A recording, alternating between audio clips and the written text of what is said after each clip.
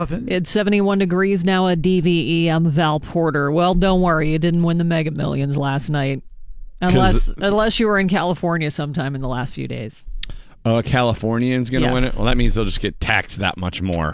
Or maybe you're listening on iHeart in California. Yeah. Officials say the lucky ticket in last night's Mega Millions was sold at a liquor store in San Jose.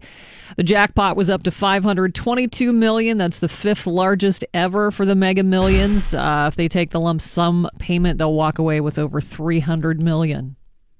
Yeesh. How great would that be?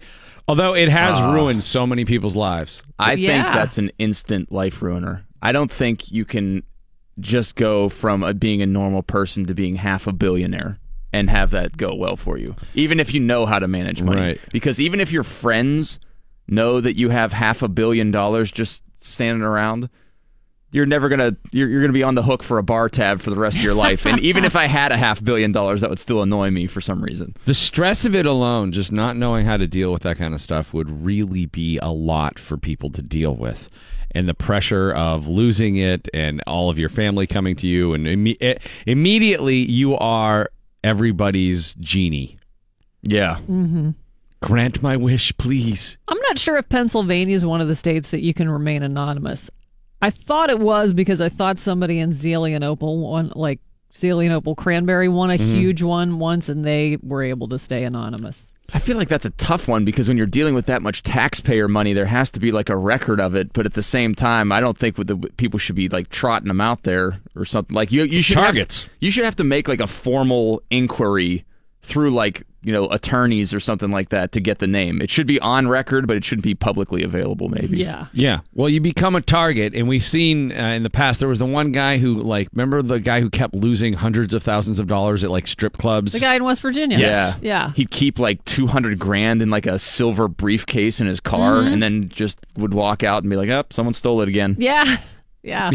And there was a guy in Oil City who won. This was back in the 80s, I think. He won the lottery, and he died penniless and paranoid.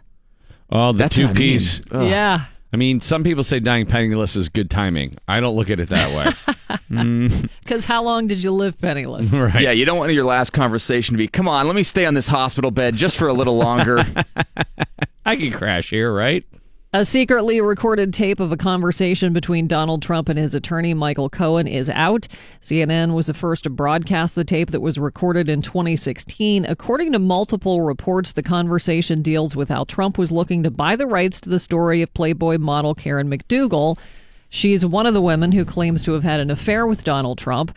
Cohen can be heard talking about starting a company for what he called the transfer of all that info regarding a man he believed to be David Pecker, who owns the company that publishes the National Enquirer. What's his last name? Pecker. David Pecker? Well, according to this story, yeah.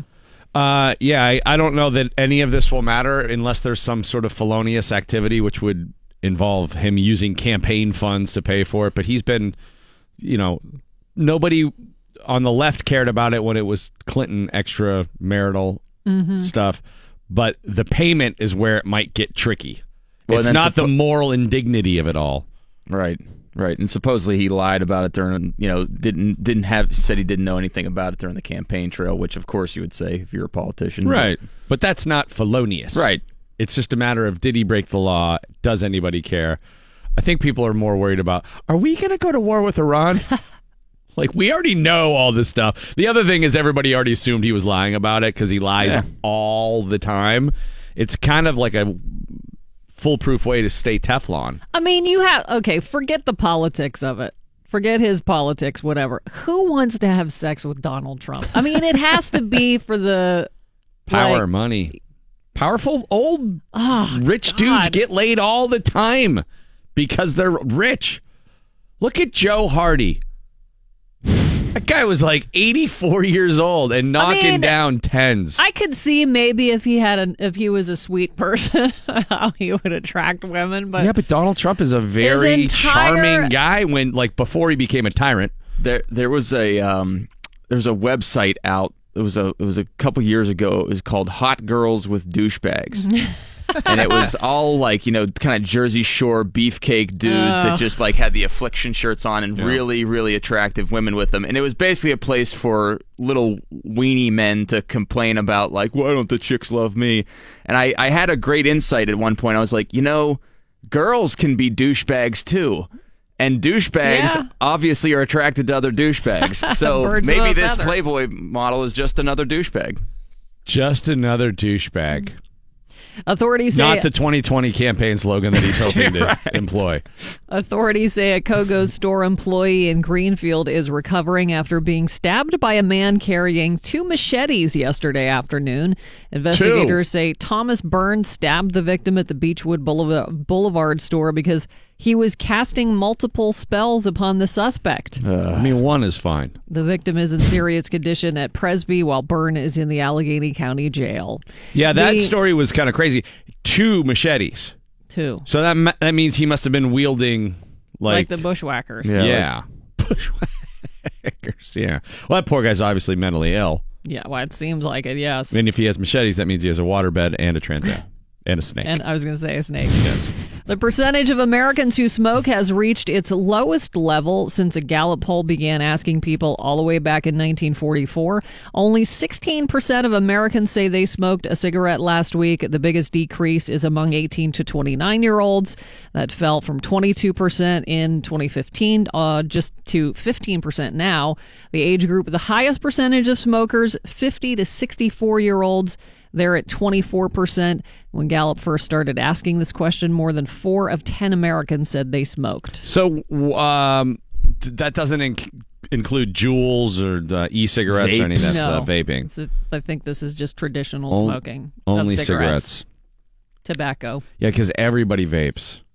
You see people vaping everywhere. I just assume I see a car driving down the street and a huge cloud comes out the window. I'm like, You feel like Our Low vaping. Rider's going to start booming on the bass as soon as they release their nicotine vapor. There's either a new pope or that guy's vaping. Here's a bizarre story. A Pennsylvania elder care patient is accused of stomping a fellow resident to death. Investigators say 57-year-old Terry Heckman attacked 65-year-old Michael Zaladanis at Darway Elder Care Rehab in Forksville late last month. Then grabbed a registered nurse by the hair. Heckman was restrained, but the other man died after spending a week in critical condition at a hospital. Police say the attack started with a comment by the dead man about the way Heckman was moving around. Wait, this is what I'm confused about. There was a 57-year-old in an elderly home? Well, it's an elder rehab, so he may have had some Hips. kind of surgery or something and was just there rehabbing. But I'm weird. The more I hear about old folks' homes, the more I think they're just like really dressed up prisons. Some look are. at this. Somebody yard stomped another geriatric. I mean, that's crazy. Yeah. Well, if you're getting younger people in there, 57. A 57-year-old dude is capable of doing some stomping. But typically, my dad's had to have, when he got his hips done last time, he was in an assisted care facility, which is basically an old same folks deal. home. And it didn't look like there's anybody capable of going around doing any stomping in that place. I just feel like everyone knows the risk. Like when you're 20, it's like if I get knocked out, like I'll just spring back up. But if you're like 80 and you're like I get knocked out, that might be lights out for me Might be, permanently. yeah. I was always afraid of if like there's a fight situation, like in college or something like that, of being embarrassed. The last thing you want is to be embarrassed, Right. and that drives your aggression more than anything. Yeah. Like the kid on Dazed and Confused. Right, exactly. Well, yeah, but that's a little more different situation. But we've all been that kid too, where you like a small affront just drives you crazy all night, and you build it into this huge confrontation. But now the level of embarrassment is infinite possibilities. That is Because of social media. people have their phone. World star. If someone gets knocked out now, it is immortalized. And so it can't be just a story that a couple of your buddies knew in college that you can kind of Right. take the edges off over the years. It wasn't that bad. Now they have video proof of you getting KO'd. And you'll never live it down. Keep that in mind, kids. If you eat fast food, when you ate fast food, did you get dessert? Somebody decided to rank the 10 best fast food dessert menus. They rank them according to taste and variety, and I'm calling BS on the number one ranking because it's nothing but sweet treats to me. Dairy Queen, number one. Yeah, that's not... I mean, they do have those stores. I know they have food. The big braziers. Yeah, but... I agree that on it, if they're setting the parameters of this study, they should be DQ'd right out of the gate. Yeah, because their primary attraction is the... Oh, did you lean on something over there? I hit my mute. The primary attraction is ice cream. It's not. You're not going into Dairy Queen for the hot dogs. Yeah. Chick-fil-A. They've got shakes, cookies, soft serve, and frozen lemonade.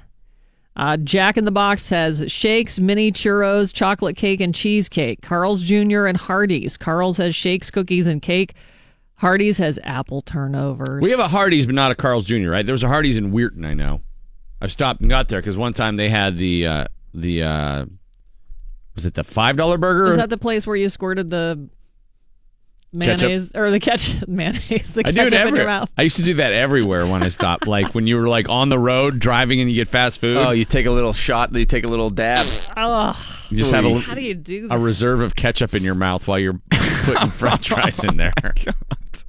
Well, you can't really dress the French fries while you're there's driving. No really good way. You need like a fork or something to do it. Yeah. Taco Bell has cinnamon twists, a caramel apple empanada, and some kind of cream-filled cinnamon balls. Those sound pretty good. McDonald's, the McFlurry is their biggest dessert item. They've got shakes, though, and sundaes and cookies and the classic apple pie. The McFlurry was such a ripoff of the Blizzard, down to the name. I mean, it's the same exact dessert, and they copied the name. Well, but totally got away with it. There's aren't there things in a McFlurry like M&Ms or stuff like that? That's what's in a Blizzard. Oh, I was thinking Frosty. Sorry. But see, don't you feel like at like the whole curve of excitement? You know, if you could graph it out and plot it on a chart, there's like an initial spike when you get that food and when you take like the first bite of a quarter pounder. But then if you're a normal human, after you're like 3/4 of the way done, it should drop right back off and your food consumption excitement should be way, way down. So the fact that you're getting dessert right afterwards is a little bit disturbing in my opinion. After slamming like a Big Mac and fries, you're and already a Coke, giving yourself a reward of sorts. Yeah. By eating there in the first place. There's something, though, about a McDonald's apple pie. Like, I can taste it right now. Oh, yeah, they're so good. Chocolate, they're awesome. It's the crust. It's that flaky... Those things are badass. Although the cherry pies were always lava. I mean, you bite into one and... oh. Burger King, they have Oreo cheesecake and Twix ice cream pie. Cheesecake at Burger King?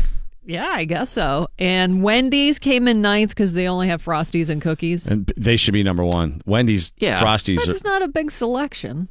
It's so good. Yeah, but when you're awesome at something, why do you need more? It's the perfect combination of shake and ice cream. You're getting both. KFC has cookies and chocolate cake. They have chocolate cake at KFC? Apparently so. I wonder how that is. We had pie at Long John Silver's. Did you? Yeah. Like fresh made pie? No. What was it? Lemon meringue and I think apple. We always had to suggestive sell the pie. It was my wife's birthday, and like a normal husband, I basically did zero planning whatsoever for it. So we were driving around, and I'm like pitching her ideas on where to go, and I'm like, well, why don't we go to like Sausalito in Bloomfield? She's like, well, I'm not really dressed for Sausalito. Like, why don't we go to this place? She's like, well, I don't really want to go there. And we drove by a Long John Silver's, and she just goes, huh? I was like, you want to go to Long John? She's like, yeah, I want to go to Long John Silver's. I was like, what a lady. All I got to do is get you some $6 chicken planks. Yeah. Oh, dude, that's Girl awesome. after my own heart. I haven't been to Long John Silver's in a long time. Let's go today. I'll go with you. You will not. I will. Will you? Yeah. The thing with Long John Silver's is that unlike other fast food chains, they are not reliably spaced. Like there's not like a McDonald's. There's one every like 4 miles that you can count on like a clockwork. Like there's going to be a McDonald's here soon. A lot of them closed down. Over Long the last John few Silver's years. is like finding the Holy Grail. Like every once in a while, you have to like ask other people. You're like, I think there's one in West Mifflin. Like, okay, well, where is it? You know? Yeah, you need to have a map. Yeah, there has to be a treasure map. The one in Franklin closed. Did the Arthur Treachers ever make it? Did they keep going? I don't know. Weren't they the same exact store? Essentially, yeah. I'm going to Google Arthur Treachers. There was one. I know there was one What in the heck Erie. is Arthur Treachers? It was like generic Long John Silver's. Oh my god! Except There it was- was called Arthur Treachers. We got very excited when we went to Erie. No, there's one in Cleveland. There's one in Youngstown. They're Arthur all, looks like Treachers? they're all Ohio places. Oh, okay. Yeah. That name is just creepy. I mean, it sounds like a pirate that was probably syphilitic. See, to me, it just sounds like a math teacher that opened up. I'm Arthur Treacher. I'm a sixth grade Definitely geometry. a kid that got his ass kicked. A selection of clothing and belongings once owned by the late Ronnie James Dio are set to be sold at auction in New York City. Julian's Auctions announced the sale will take place in person and online. It'll be September 14th and 15th at New York's Hard Rock Cafe. Some of the items to be sold include Dio's stage attire, a guitar, a wardrobe road case, and a painting that was used as the cover of Dio's 1984 album, The Last in Line. Additional items include gold sales plaques, and that was for some of his Rainbow albums, and stage props, including a dragon's head.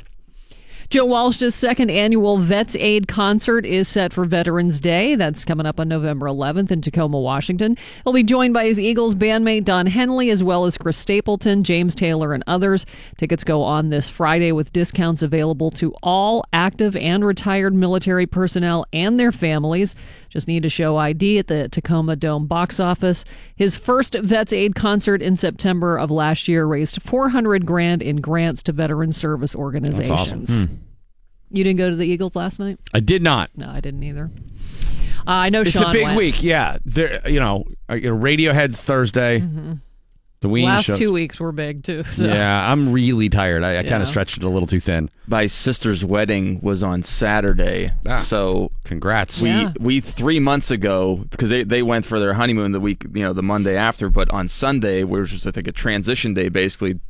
Coheed and Cambria was playing down at that Stage AE. So we said 3 months before the wedding, we were like, okay, we'll go to that concert. That'll be a good send off.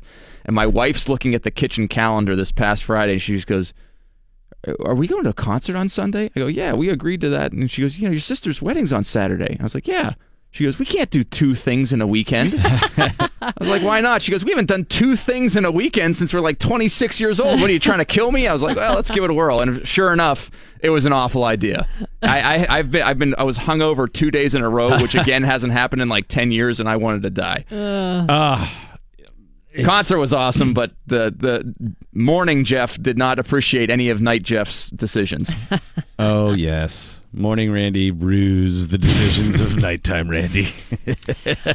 Finally, pop star Demi Lovato recovering in the hospital after an apparent drug overdose. She was rushed to LA's Cedars-Sinai Medical Center after being found unconscious in her Hollywood Hills home yesterday morning. TMZ said she was treated with Narcan, a drug that can reverse the effects of opioid overdoses. Her family, her spokesperson said she's with her family, and some of the reports about her are incorrect. She has admittedly struggled with substance abuse in the past and lived in a sober living home after being released from a treatment center. She's also pretty openly talked about mental health issues that she has struggled with as well. Warm and humid today. Showers and thunderstorms, low 80s for the high at 71 at DDE. I was on Twitter last night, and someone retweeted a tweet wishing her well from Kevin McHale. Kevin McHale, the Pardon me. Basketball? And I'm like, this is so strange.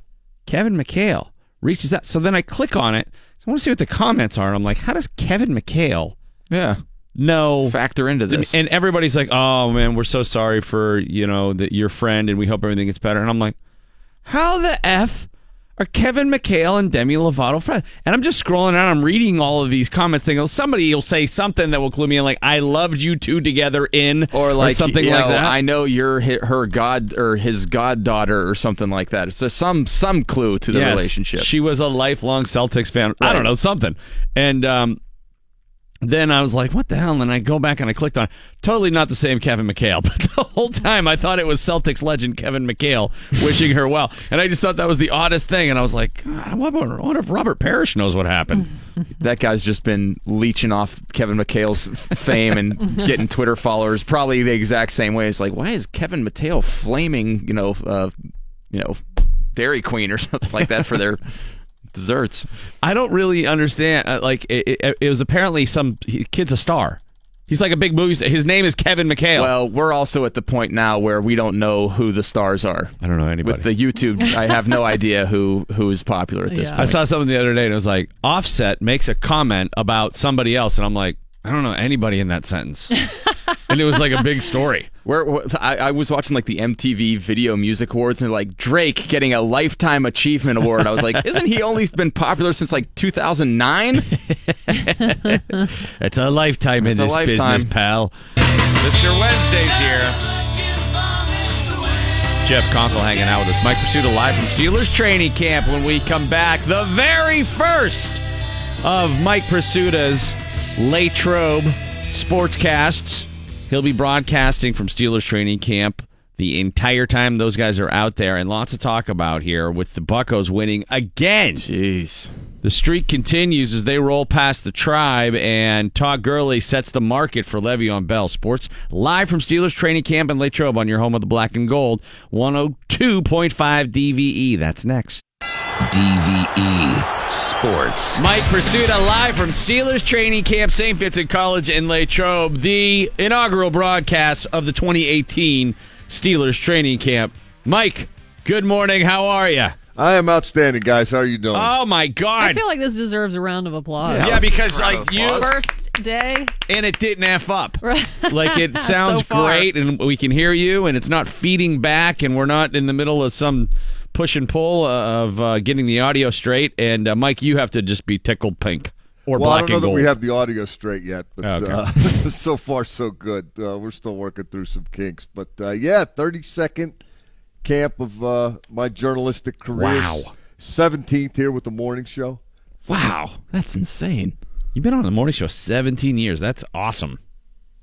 Well, 16 and a half to be precise. Let's round up. You know, I started in February 2002, and then July rolled around, and here we are again. And the Steelers are scheduled to report at 4 o'clock today, and it's going to start getting real interesting. But the news, as you alluded before the break, Randall, the news continues to be generated in Cleveland, Ohio, where the Pirates won again last night, and they won again in resounding fashion last night. 2-1 after the first inning, and then the Pirates hit the Tribe for a 5 spot in the top of the second and cruise to a 9-4 victory.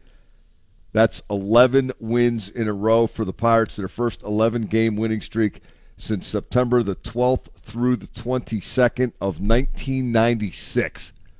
Jeez. And the balls kept flying out of the yard again. Starling Marte, his 16th home run in the first inning. Gregory Polanco, his 18th in the second inning. And Josh Bell, his 6th in the fifth inning. The Pirates have homered in a season-high 9 consecutive games, and they have hit 22 home runs in that 9-game span. Jeez. They've been on fire, man. And it's working on both ends. Joe Musgrove, really good as the starter last night. 7 innings pitched, 5 hits, 2 runs. Both were earned. He walked 1 and struck out 2. Musgrove improves to 4-4. His ERA is 3.90. The bullpen was touched up a little bit. Stephen Brault and Edgar Santana both gave up a run, but the deficit was large enough at that point that nobody cared.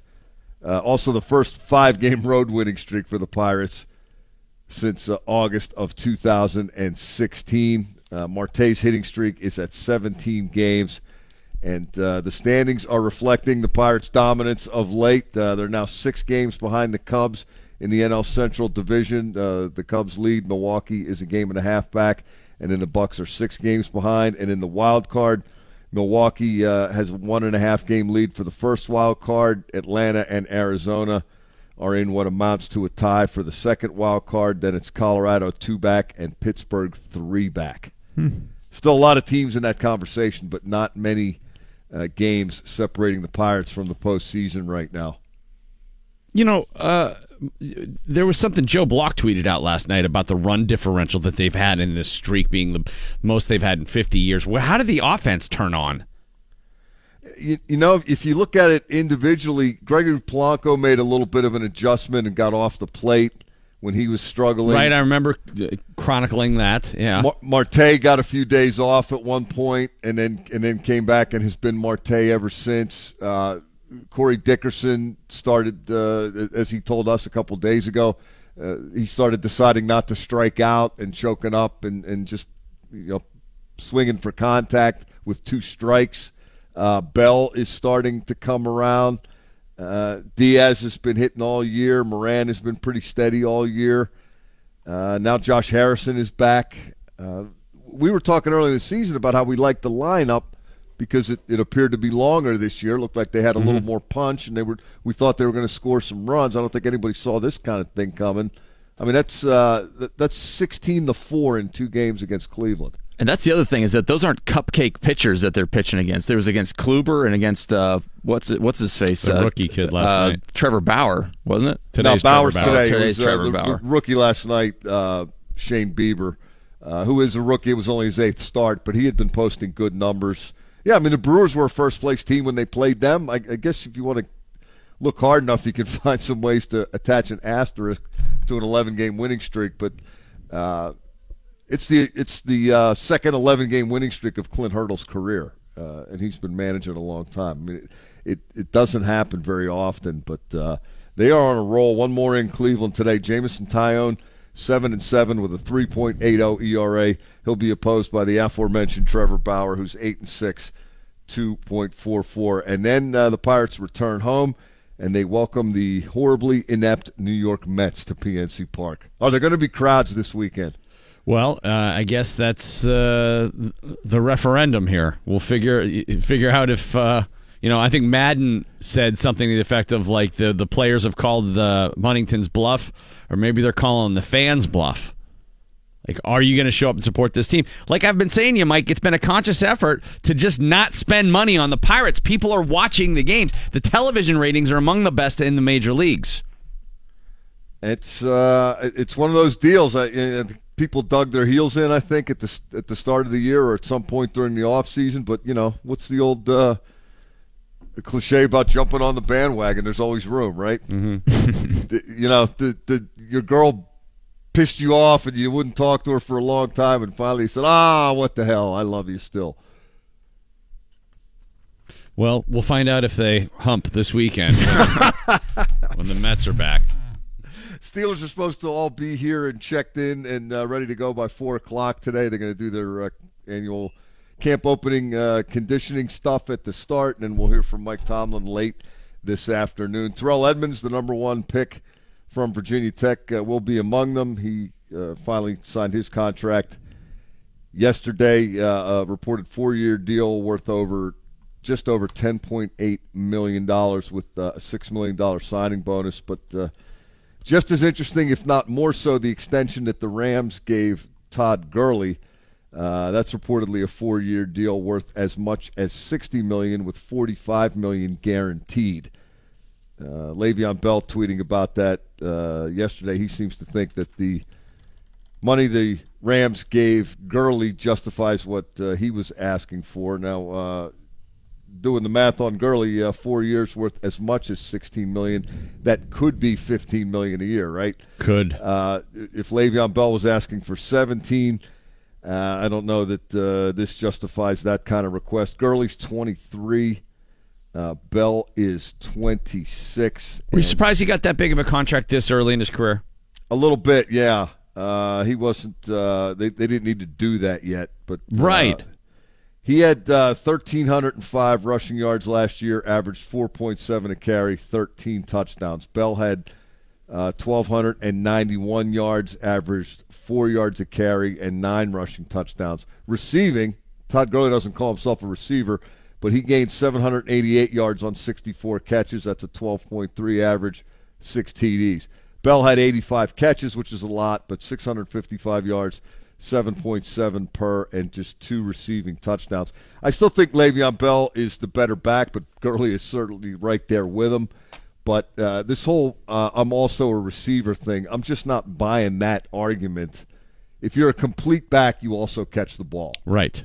If you can catch the ball, you can be a 3-down back. They don't take you out on 3rd down, and you'll have an opportunity to catch the ball. As far as the ability to do both, hey, Le'Veon, that's what the $14 million's for.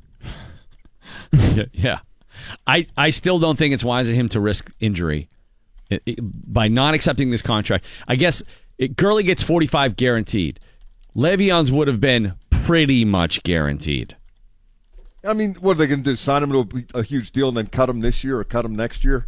It would involve cutting him next year, which I guess an injury would preclude him from, like if there was a career ender, maybe. Like a catastrophic injury. Yeah, it wouldn't even just a blown out, ankle or, a high ankle sprain or something like that you could come back from. Whereas if he got another ACL or something like that, then the next team that might be looking to invest in him, they're not going to give him Todd Gurley money, much less Todd Gurley plus Antonio Brown money. Not coming off a major knee surgery. Yeah, right. So that's the risk think. that I don't understand why he's undertaking that. It seems unnecessary. Yeah, I just think he's got it in his head that this is what he wants to do, and he wants to be that guy and set the bar. And I think he might prove us wrong. Who knows? Oh, I think a year from now he'll get it from somebody. But the way the Steelers are operating under the salary cap, they're paying a lot. They have a lot of players they think are very good, and they're trying to pay as many of them as they can. And I can't see, paying a running back 17, 18, 19 a year. At least not in this climate. Maybe if the cap continues to rise, as most people expect it will, but that's going to be years down the road. He's got to understand, Le'Veon Bell does, that there's a reason he's all pro, and there's a reason they were giving him the money that they were offering him, and that's because he is versatile. You can't say, well, I'm a running back, I run, I catch the ball, I'm also a receiver. That's just I'm not buying that argument. Also, he's been suspended twice. The dude cuts rap albums with Wiz Khalifa, who, shaking his hand could get you a drug suspension. There's a risk there as well. He's made himself vulnerable in that regard. I just don't think he's had good guidance. I don't think it's going to affect his play, but I worry about the injury aspect of it. Guys go through training camp and they practice every practice and they still get hurt. Yeah. I don't have any hard and fast percentages to give you in terms of what he's risking, but I thought that was fortunate the way last year worked out, that he would miss everything, come back, get off to a relatively slow start, and then just all of a sudden, hey, pick up where you left off as if nothing had changed. Maybe he'll do it again. Maybe he's just one of those rare guys that he works out hard enough on his own that he doesn't need practice. But we'll see. It's I think everybody's pretty convinced that this is his last season with the Steelers, so I guess we can say today that he officially begins missing his last camp with the Steelers. That is nice. That's something to commemorate. Mike Pursuta live from Steelers training camp. We'll have more next hour coming up. Val's got news top of the hour. What do you got? How is your job making you fat? We'll talk about it coming up. Warm and humid showers and thunderstorms. Low 80s today at 72 at DVE. Comedian, rocker, podcaster Dean Delray, 9:15. Mark Madden in the 9 o'clock hour as well. That's coming up. The DVE Morning Show. Randy Bauman and Val Porter. Bill Crawford on vacation. Jeff Conkle, Mr. Wednesday, hanging out with us here this morning. And there's been an NPR kerfuffle on Mount Washington. Oh, no. Host Steve Inskeep. He's a Pittsburgher originally. I think he does the morning show for NPR, but I'm not 100% sure. He tweeted out this past weekend. He was on Mount Washington. Pittsburgh restaurant turned us away because they don't allow children. This worked out well because I no longer want to allow them my money. He followed up by saying that he went to the Bigham Tavern, which is down the street. By the way, Bigham Tavern, awesome. Love that place. I don't know if you've been there. Burgers there are great. It's a great place to watch a game. Yeah. Awesome place to watch a game. But it's also a good neighborhood, family restaurant kind of place. Mm-hmm. So he touts all the great stuff they did at the Bigham Tavern, and rightly so. But then that got a lot of people talking, and it reignited the controversy over whether it's okay for a restaurant to have a policy against allowing children. Remember the guy, was it Plum? I think it was out on 51 somewhere. I wonder if he still bans kids. Because that was a national story. He had a sign out front, didn't he? It was like, no kids. Dude, but that's the way to do it. See, this is what I think gets people hacked off, especially parents, is that if you're going to have that policy, you need to let us know beforehand. Because if I'm building my night around going to this restaurant, I don't know you don't allow kids, and I'm taking my kids, well, now I'm really SOL because I'm abandoned right here. I am totally fine. If that's your policy, cool, but I just don't want to build my plan around it, then get to the door and then get turned away. So you're not offended as a parent that people don't want kids, you just want to I know don't want about kids it. eating with me.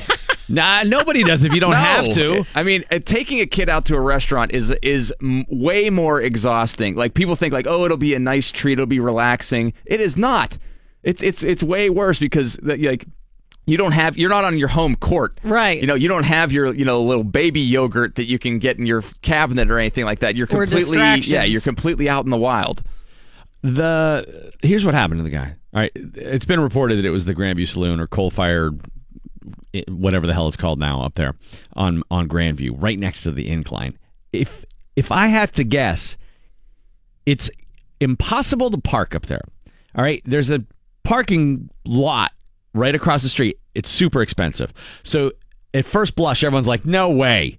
And then they drive around because they don't know Mount Washington, and they're like, there has to be something up here. Now, I lived on Mount Washington for a long time. I know Mount Washington pretty good.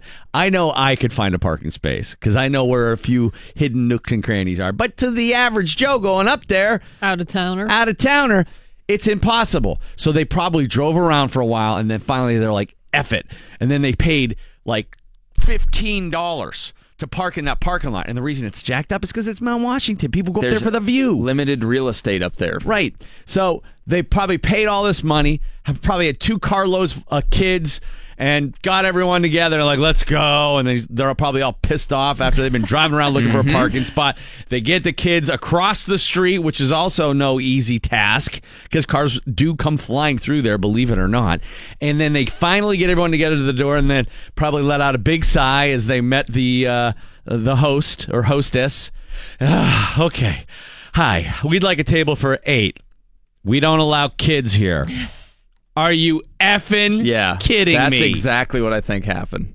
That is exactly what I think happened. So he took his rage out in a tweet that is being interpreted as nerd radio guy mad that Cool Place doesn't allow his kids.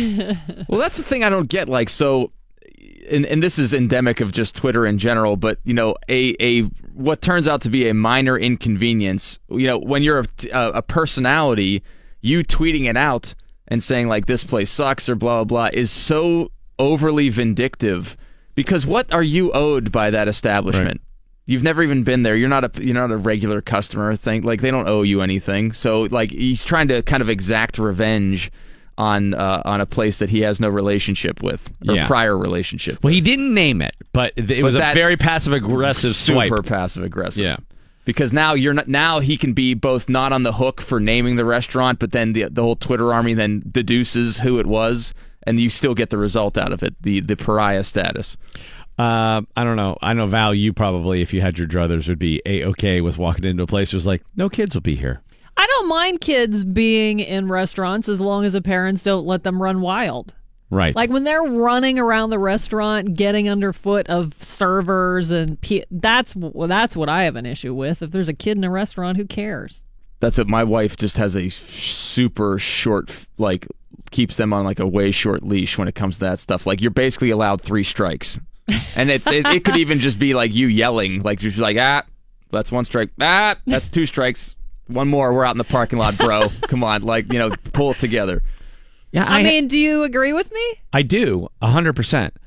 But I don't know where I'm allowed to stop implementing that policy, because on a plane, you want it in movie theaters. I want it everywhere. Yeah. Like I was flying last month, and there was a lady behind me with, I don't know, the kid was 5.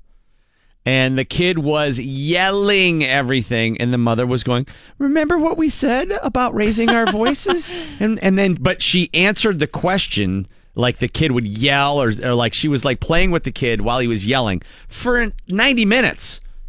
Just nonstop screaming behind me. So I had my earplugs in, and I was like, I mean, it's not like I would never in a million years say anything, and it's not that big of On a plane, you don't have any It's just choice. annoying, and then I'm just asking myself as it's all going on, how far would I let the kid go here? Because the kid's going, and she's like, no.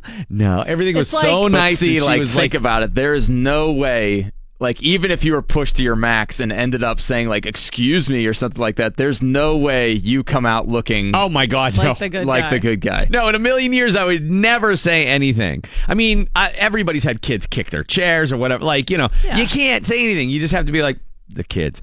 But it's the parents who aren't looking after them at all, I think, that Right. Right, but That's everyone it. has different tolerances for what annoys them. So as a parent, I've become dullened to the things that are annoying to the public at large. That's why kids say dad 1,000 times. Yeah, dad. I can dad. take it's like taking getting conditioned to body punches. I could take 400 dads right out of the gate and not phase it at all whatsoever. But somebody else might be annoyed for me, knowing that maybe they don't think I've built up enough tolerance or something like that. I wanted the lady to just be like, hey, enough. Something like that. Yeah. But I don't know how effective that was for me when I was a kid. But like, I was more annoyed with her parenting style. I'm like, oh, this positivity's That's it. really working out for you, lady. You're not pissed at the kid. No. You're pissed at the adult. Absolutely.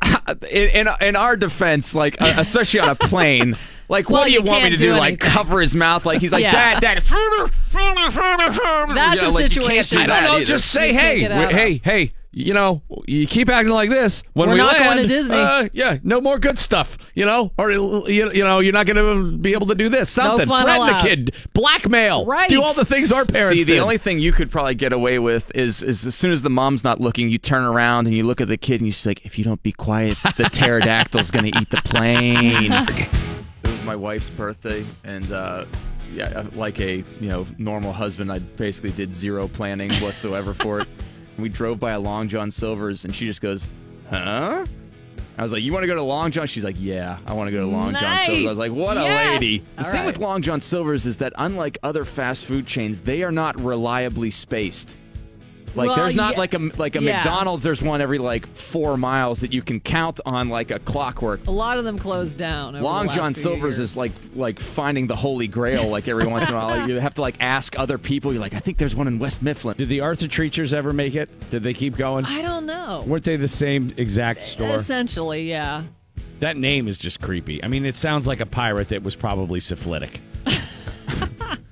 See, to me, it just sounds like a math teacher that opened up.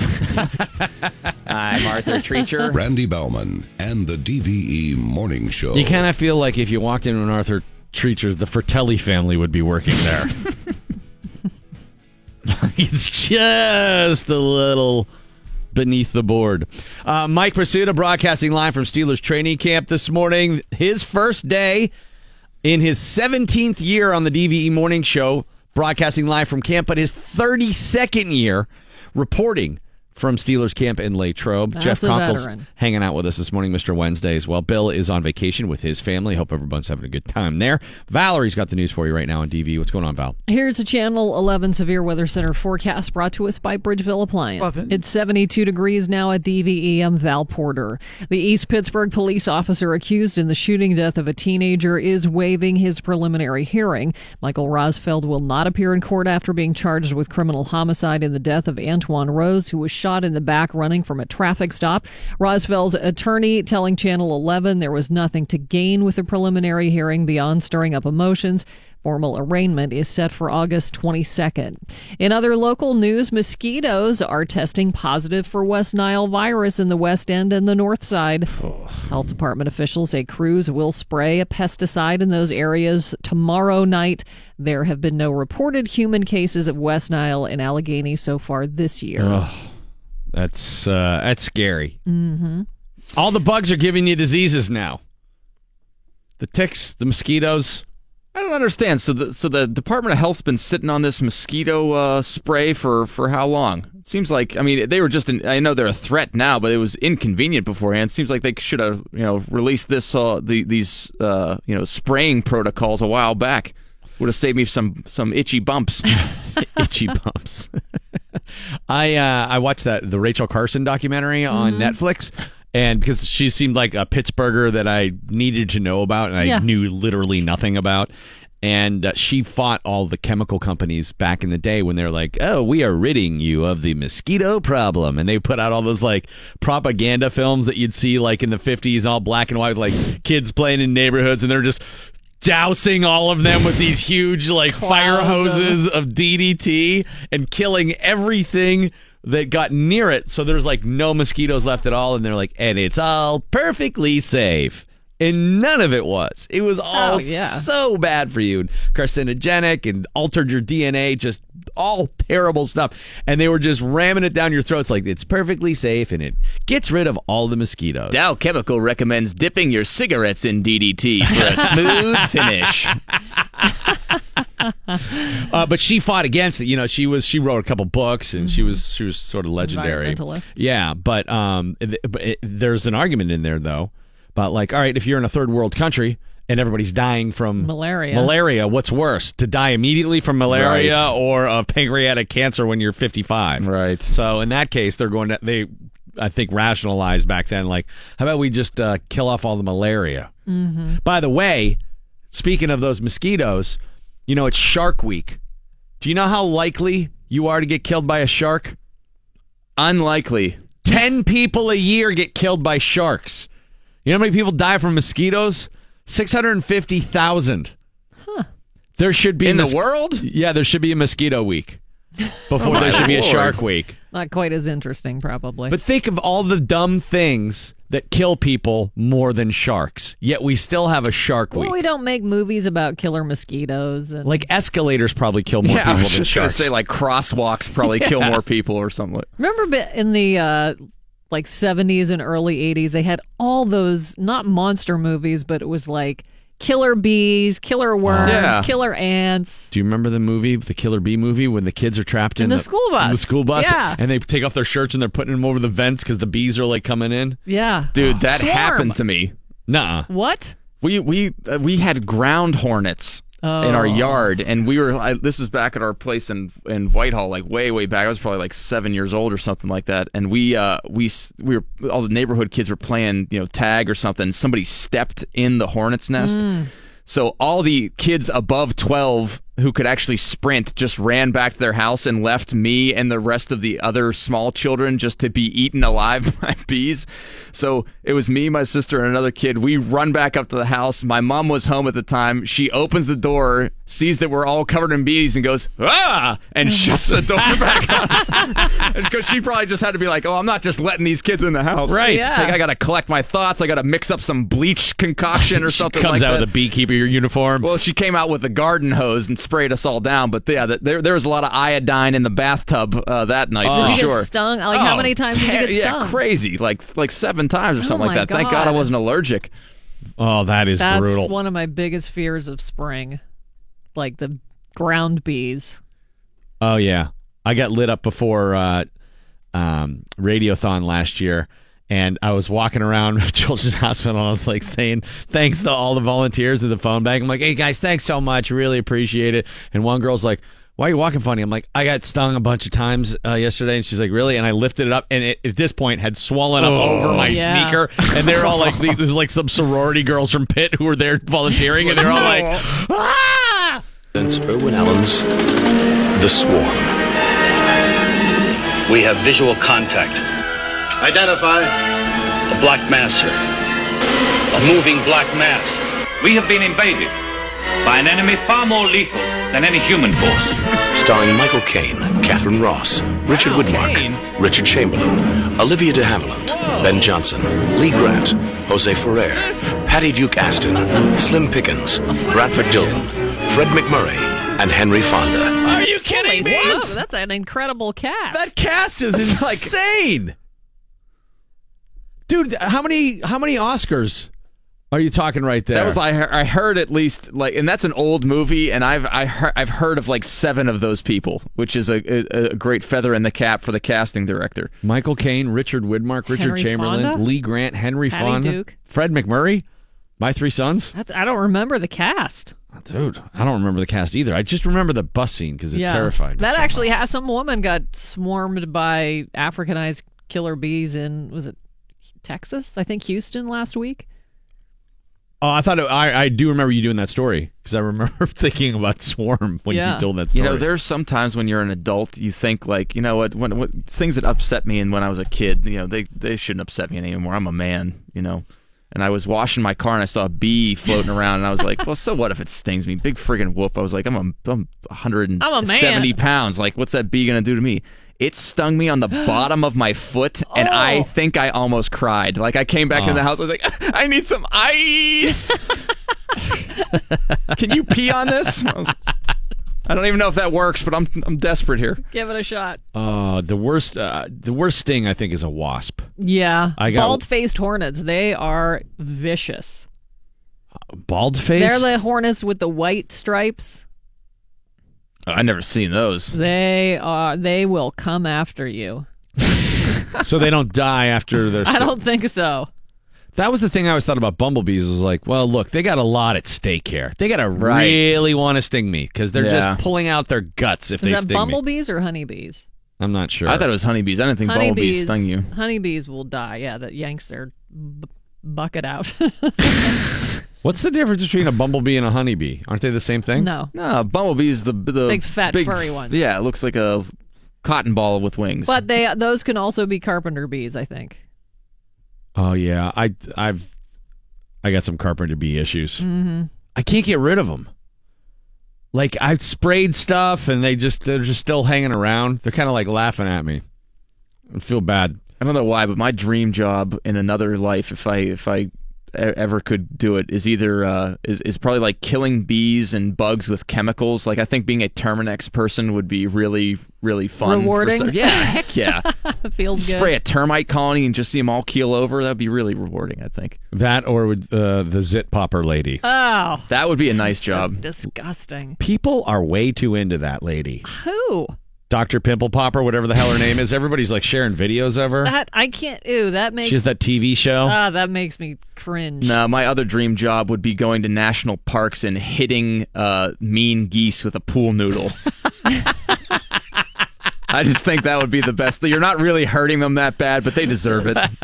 They'll come after you too. Huh? Yeah, I know. You'd be running inside. I need some ice. Yeah. A lawmaker in Georgia is resigning after dropping his pants and shouting the N-word on Sacha Baron Cohen's new show. Well, he made it till Wednesday. That's pretty good. Republican Jason Spencer announced his resignation last night. He appeared on Sunday's episode of Who is America on Showtime. He was tricked into believing he was learning self-defense from a former Israeli military officer. My favorite is Sacha Baron Cohen. His excuse is that the scenario that Sacha Baron Cohen presented to him put him in such a state of fear for his family. He's such a good actor, and he was able to like empathize to the extent that he wasn't thinking. He was just fearing for his family in that moment when he took off his pants and did this. ISIS are scared of being seen as homo. You know what it means, homo? Yeah. If your buttock touch them, it means they have become a homosexual. Now I am going to teach you how to use your buttocks to intimidate ISIS. Show me the buttock. No, trousers down. My Lord. Okay, go. America! He's running at him with his... Good, one more time, but louder with America. America! Good. An elected official. We say in the Mossad, not in the Mossad, if you want to win, you show some skin. Okay. Okay, show it to me. He pulls his underwear down now. Now, try to touch me. I'll touch you. I'll touch you with my buttocks. I'll touch you. You're going to drop the gun or I'll touch you. USA! Okay, stop. You have to remind me. If I touch you, you will become a homosexual. And that's actually not the worst part. We can't play the worst parts of it. That show is like half of Sacha Baron Cohen stuff annoys the hell out of me, and it has like that office cringe factor, and then some of it, some of the stuff that he gets people to do is so funny. It amazes me what people will do. I feel like the crux of his brilliance is not showing the difference between political divides. I think it's showing what's like social pressures will cause people to do. Like, because he did this with Ali G and Bruno. Like, people were willing to put up with insane amounts of just ridiculous stuff coming out of his mouth because he just put them in the like really super uncomfortable positions. So they just go along with it. But then they look, and then you think like, how could you have possibly? What kind of sane person goes along with this? And it doesn't look good on the after effect. I mean, obviously, this guy, if he can't exercise that level of judgment, then he needs to be removed forevermore from having an opinion on Earth, I think. I mean, at one point, at the end of the video, there's like a pretend terrorist, and then they have a vegetable for the guy's penis, and he chops it off and screams into the camera what they're going to do to this guy and his penis, and he like bites the vegetable, and he's dropping the N-bomb. The Spencer guy. The elected official guy. He's doing all this, and he's screaming into the camera, and then one of the editors gets him somehow to then go, okay, now identify yourself. So they edit it so that the guy's like doing this ridiculous freak out on pretend terrorist and chewing on a vegetable penis, and then he's like, I'm Jason Spencer, House State Representative, GOP, State of Georgia. Well, it was like the guys that they got to on the same show. They got to endorse the Israeli toddler with guns program. That they all came out trying to defend themselves, and they're like, well, he paid for my flight out there. He put me up in a really nice hotel room, and you're like, so this is how easily you can be bought and paid for, and say that children should be our first responders when it comes to active shooter situations. But there are plenty of instances of people who see through his BS right away. And Donald Trump saw through his way back in the day. Bernie Sanders was just like he wasn't having any of it. Ted Koppel in this last episode, he's like, I don't think we're going to see eye to eye here. This is a waste of time. We got to go to a break because Mike's at Steelers training camp. Sorry. All right. Warm and humid showers and thunderstorms. Temperatures in the low 80s today at 73 at DVE. Can you believe it's already here? Mike Pursuta broadcasting live from Steelers training camp. When we return, the Buccos continue the streak in Cleveland. And they're really making things difficult for Neil Huntington, Bob Nutting and company. Plus, Le'Veon Bell cheers Todd Gurley's contract. He's now set the benchmark for running backs as far as Le'Veon Bell is concerned. Players arriving in just a few hours out at Steelers training camp, St. Vincent College in Latrobe. Mike Pursuta broadcasting live from his dorm room at St. Vincent when we return here on your home of the black and gold, 102.5 DVE Sports. Mike Pursuta broadcasting live from Steelers training camp, St. Vincent College in Latrobe. And the most wonderful time of the year, Mike. Training camp 2018. The players due to be here at St. Vincent College by 4 o'clock today. Then it's conditioning drill time, and then it's the first Mike Tomlin press conference of Training Camp 2018. Sports this hour brought to you by Citizens Bank. I wonder if Mike Tomlin will cite the Pirates as a potential inspiration for his Steelers. The Pirates are unbeatable still. They beat the Indians 9-4 last night in Cleveland. They have won 11 consecutive games for the first time since 1996. And Randall, your stat of the day, the Pirates have scored at least 6 runs in 7 consecutive games. They haven't done that since 1946. Wow. And you'll, of course, remember 1946 as Ralph Kiner's rookie season. Ralph Kiner, the stud, who dated all kinds of starlets. One of the greatest Pirates of all time. Too bad he doesn't have a statue. That's another story for another day. His hands are there, right? Are they still there? Isn't there like a... There used to be a statue of his hands. I don't know if they got rid of that or not. Yeah, I don't know if you can call it a statue when it's just hands. Yeah. It's more like just a cast or something. I'm not sure.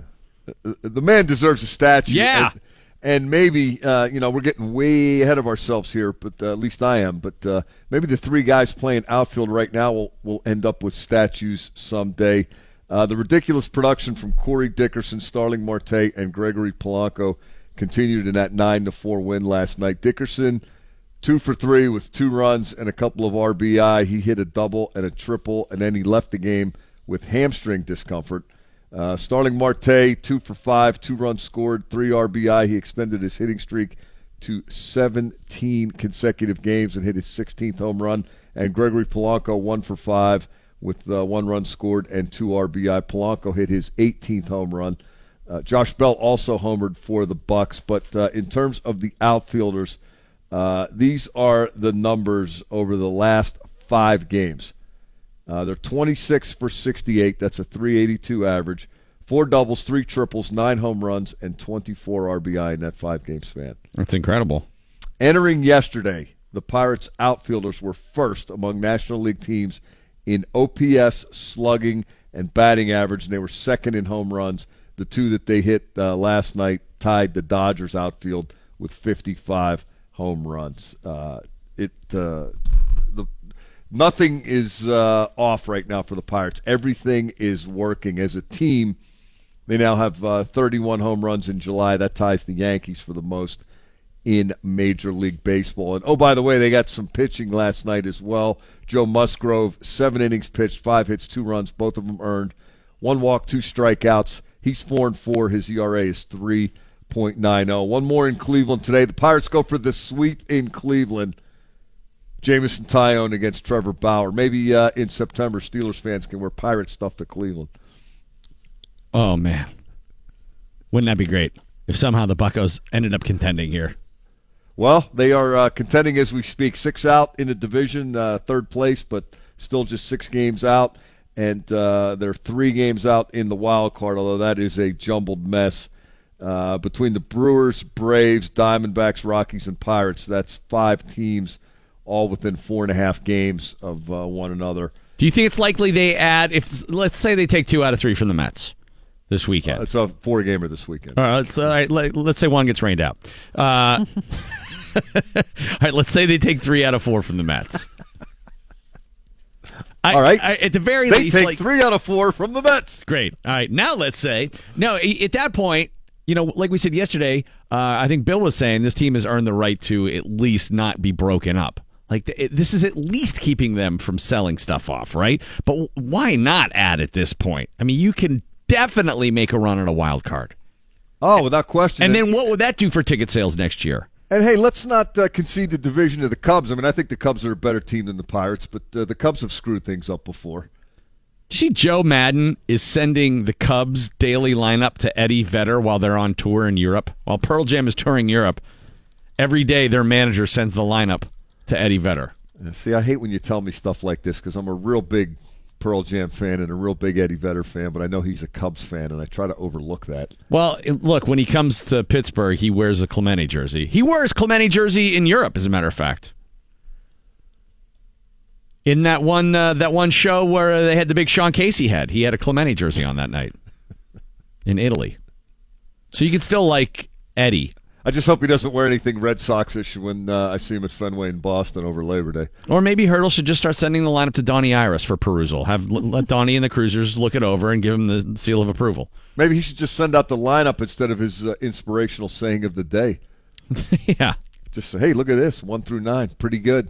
Not so bad. To your point about should they add, Evan Grant of the Dallas Morning News is reporting that the Pirates have legitimate interest in Rangers closer Keone Keela.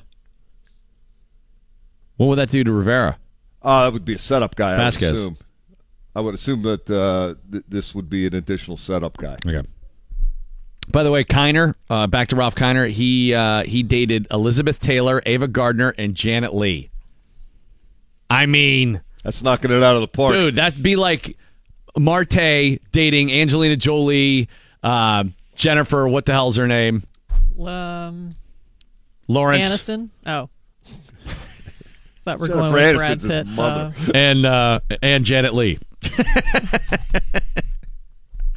Yeah, because the reason he got to meet all those famous actresses back then, that's when Bing Crosby was part owner of the Pirates, so he used to hang out with Bob Hope and Frank Sinatra. All right, so Steelers today. Transitioning quickly. Yes, necessarily so. Terrell Edmonds got his deal done. He'll be here. Le'Veon Bell will not be here. He has not signed his franchise tag. It looks like we're in for a repeat of last year. Todd Gurley getting the big money from the Rams yesterday, a reported 4-year extension worth as much as $60 million with at least $45 million guaranteed. Gurley outperformed Bell last year, not by much, but statistically he did. I think the big difference between those two guys, though, is that Gurley's 23 and Bell is 26. Still seems like a lot of money to give a guy this early in his career. It does. I think Le'Veon's best window was last year, but that said, it would not surprise me at all if he got to unrestricted free agency next year and somebody gave him a break the bank type of deal. A little more fuel to the fire. I was telling you guys last hour that I wasn't buying the wide receiver argument. You know, Le'Veon says I'm a running back and I'm also a wide receiver, so I need money for both. I went back over vacation and rewatched the Jacksonville game a couple times, the playoff game, just to refamiliarize myself with the train wreck that became. Le'Veon Bell in that game played 78 offensive snaps. That's 100%. So I'm not trying to suggest at all that he's not an all-pro caliber player and one of the best in the league. Not just one of the best at his position, but one of the best players in the league. But he lined up on those plays, those 78 snaps, he lined up at running back 66 times, and he lined up either in the slot left or right or wide left or right 12 times. So 12 times he played a quote-unquote wide receiver position. They threw him the ball 13 times in that game. He caught 9 passes for 88 yards and 1 touchdown. They threw it to him twice when he lined up as a wide receiver. One was incomplete, and one was that spectacular catch in the end zone, the 19-yard touchdown when he was one-on-one with the linebacker Telvin Smith, and the coverage was really tight, and the throw was perfect, and the catch was great. That was a spectacular play, but 11 of the 13 passing attempts to Le'Veon Bell were just stuff that most running backs do, a little dump down in the flat, play action, and then lob it to him over the middle. Relatively simple stuff if you have some hand-eye coordination and you're able to turn upfield quickly. His best catch of the day was a 22-yarder. It was just a dump down in the flat, and he made a guy miss. And, you know, that's what running backs do in the flat, right? Prior to the Gurley contract, Le'Veon Bell was by far the highest-paid running back in the league. And I think that showed the Steelers' commitment to him. He has another agenda in mind, and I guess we'll wait a year to find out who's right. It's a big risk. Let's see if it pays off, Cotton. Mike Pursuit is broadcasting live from Steelers training camp, and we'll join him there next week. You could be like Mike. Log on to DVE.com and win an opportunity to roam the sidelines with Mike in an afternoon practice with the Steelers, a $100 gift card for the Steelers Pro Shop, $50 to spend at Sharky's during the Mike Pursuit live from the Late Trobe Show, Wednesday night, August 1st. You get a hotel room decorated to look like Mike's dorm room. You'll get the full Mike Pursuta uniform, cargo shorts and the golf shirt and the Michigan State hat, a USA hockey jersey, a Springsteen poster, the coffee cup to be used as the tobacco spittoon there for you, a whole bunch of Skol, an American flag, of course, festooning your hotel room there, and you get to sit in with the DVE Morning Show as we broadcast live from Steelers training camp, and you get 2 tickets to the Steelers-Titans game on August 25th at Heinz Field. Log on now to Be Like Mike at DVE.com. Deadline is tomorrow at 5 p.m. More from Mike Pursuta live from Steelers training camp next hour. Thanks, Mike.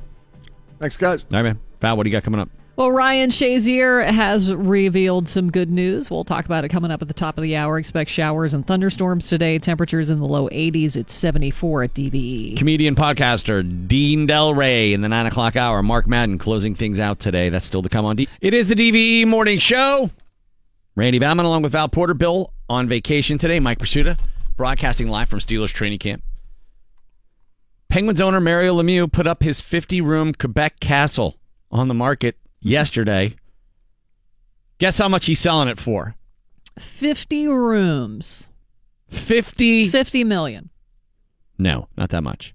No.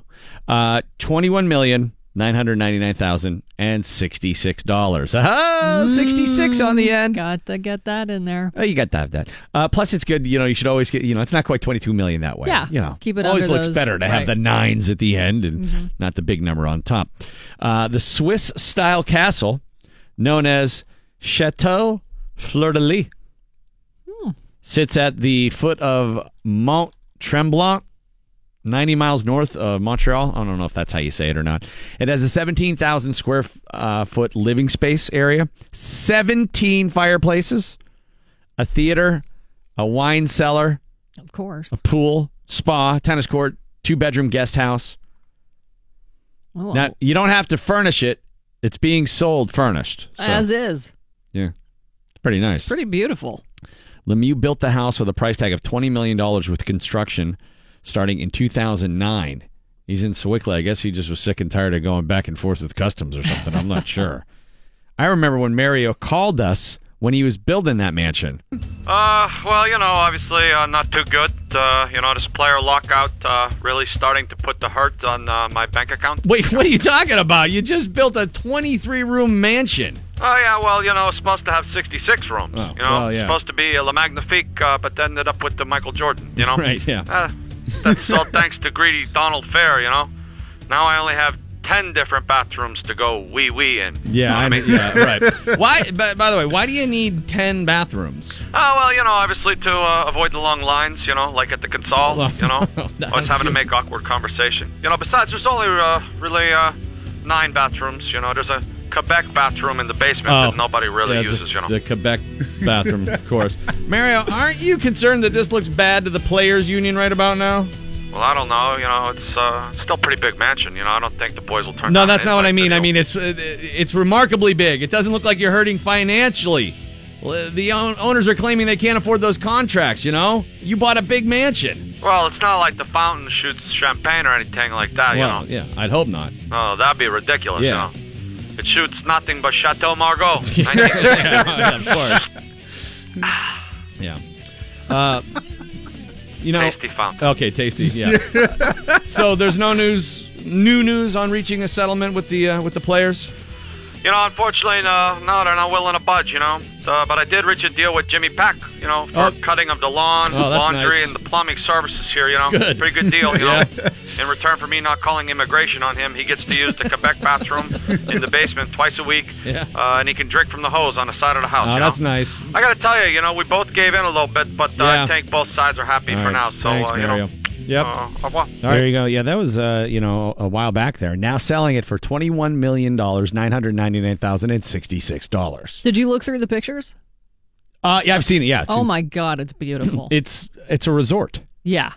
It's not On a a house. lake, lots of trees, lots of stonework in it. It's beautiful. Yeah. I mean, it's no Sewickley, but it's damn nice. Had I won the Mega Millions, maybe I could have. Wouldn't that have been great? If taken you it won off his $300 hands. million, wouldn't you have one of the things you would have done there is just to buy that? Mario, I'll make you a deal. Mario, I feel sick that you have to sell your home. I bought it back for you.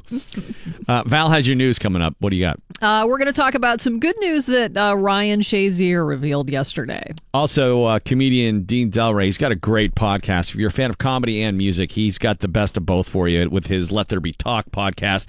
He recently interviewed Benmont Tench from the Heartbreakers. It's a 2-hour conversation that's the best, most in-depth conversation I've heard about the Heartbreakers in a long time. Oh, cool. And also Mark Madden in the 9 o'clock hour. Don't forget, one more day to be like Mike.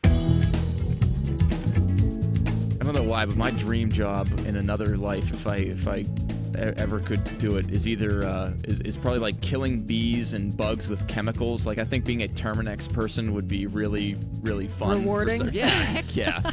Feels Spray good. a termite colony and just see them all keel over. That'd be really rewarding, I think. That or with the zit popper lady. Oh, That would be a nice job. disgusting. People are way too into that lady. Who? Cringe. No, my other dream job would be going to national parks and hitting mean geese with a pool noodle. I just think that would be the best. You're not really hurting them that bad, but they deserve it. They'll come after you, too. Huh? Yeah, I know. You'd be running inside. I need some ice. Yeah. Randy Bauman and the DVE Morning Show. Jeff Conkle on the DVE Morning Show earlier this morning, Mr. Wednesday. Bill's on vacation with his family. Dean Delray will be on the show at 9:15. Next hour, we'll talk about his podcast, Let There Be Talk, where he talks for a couple hours with musicians and comedians in a way that very few comics have been able to achieve because he was a rock singer for 25 years. He's the guy when they do the goddamn Comedy Jam, it's called, out there in Los Angeles, where all the comics get together and they like play rock tunes and stuff. Okay. It was on Comedy Central for a minute. He can sing AC/DC like perfect, like dead on. Better than Jim Brewer? Yeah, he and Brewer. I mean, Brewer it sounds like Dean Del Rey has a little more experience doing it than Brewer. Brewer's really good, though. Really good. He's coming back to town, by the way, Jim Brewer. He'll be back in October, I believe, at the Carnegie Library of Homestead. Well, I guess he's just going to, I think it's right after the Metallica show. Oh. Like 2 days after, so I'm assuming he's just going to stick around. Because he's doing the opening. He's opening for Metallica here. In what amounts to basically like a heavy metal variety show. Yeah. So that'll be pretty cool. But it involves a crowd a lot, so.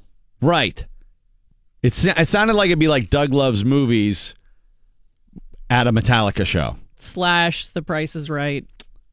Because I think they do giveaways and / Let's Make a Deal. Or Let's Make a Deal, yeah. Yeah. So Dean Del Rey will be on at 9:15. Mark Madden 9:45. Val's got news right now. What's up? Here's a Channel 11 Severe Weather Center forecast brought to us by Dormont Appliance. It's 73 degrees at DVE. I'm Val Porter. Congratulations to Ryan Shazier and his fiancée Michelle Rodriguez. Shazier tweeted yesterday that they are having a baby. The tweet said, "The plan God has placed around this family is very bright, so we're so excited to let everyone know we have a wonderful blessing coming, and I can't wait to welcome another beautiful Shazier." That was the tweet. There were pictures along with it showing Ryan with his son Ryan and Michelle, and a sonogram and a sign saying "Baby Shazier expected in January." That's the best news ever. Yeah, that's awesome. So happy for them. Today is National Hire a Veteran Day, a reminder that the armed services produce a highly qualified pool of labor across a wide range of fields, which there shouldn't have to be a National Hire a Veterans Day. Should just hire. Yeah. Shouldn't have to market and remind people. They are often ready to work as they make the transition from military to civilian life. There are a number of resources available to help connect employers and veterans looking for work, including hireoutheroes.com. One person hurt after being shot outside a bar near PPG Paints Arena last night. Police say the shooting happened near Aces and Deuces on 5th Avenue about 10 o'clock. No word on what led to that shooting. And post-Eagles concert disruption? Probably right before it let out, I'm sure. A new study suggests dogs may be able to sense their owners' feelings and show empathy. In the Johns Hopkins University study, participants were separated from their dogs by a magnetic door and were instructed to either hum "Twinkle, Twinkle, Little Star" or to cry. So dogs whose owners were crying pushed through the magnetic doors 3 times quicker than the other dogs. The study was titled "Timmy's in the Well: Empathy and Prosocial Helping in Dogs," which is, of course, a reference to Timmy from Lassie, yes, the TV show. So dogs know when you're upset. Every time you hear one of these studies that are done about dogs, as a dog owner, isn't your reaction every time? Yeah, no kidding. Yeah, we know that. That's why we have dogs. Probably every dog owner also thinks, I'd like to do that experiment with my dog. Well, see if he comes to my rescue when I'm crying. I definitely had one dog who was like loyal servant, and he would be on my heel no matter what. And if there was something wrong, he was there, and he was going to mess with people. Nobody was coming around. He was like my protector. And I also had a dog that was kind of like, you're on your own. Too bad for you over there, crying on the couch. I'm pretty comfortable over here. Nobody's crying over here. Well, we talked yesterday about they-bees.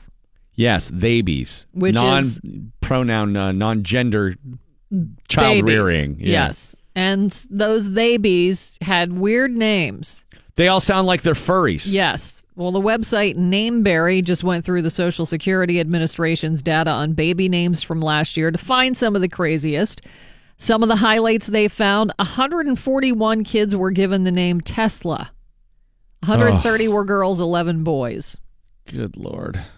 I'm sure the band Tesla is probably excited about that. 51 girls. Yeah, we're making a comeback. 51 girls were named Isis, which when I was a kid, there was like a Saturday morning TV show called Isis. Oh, mighty Isis. She was a Wonder Woman type. Bob Dylan, Desire, Isis. I married Isis on the 5th day of May. Well, isn't it the goddess of... I don't know. Something. Toughness. 24 boys were given the name Lucifer. Was Lou their first name?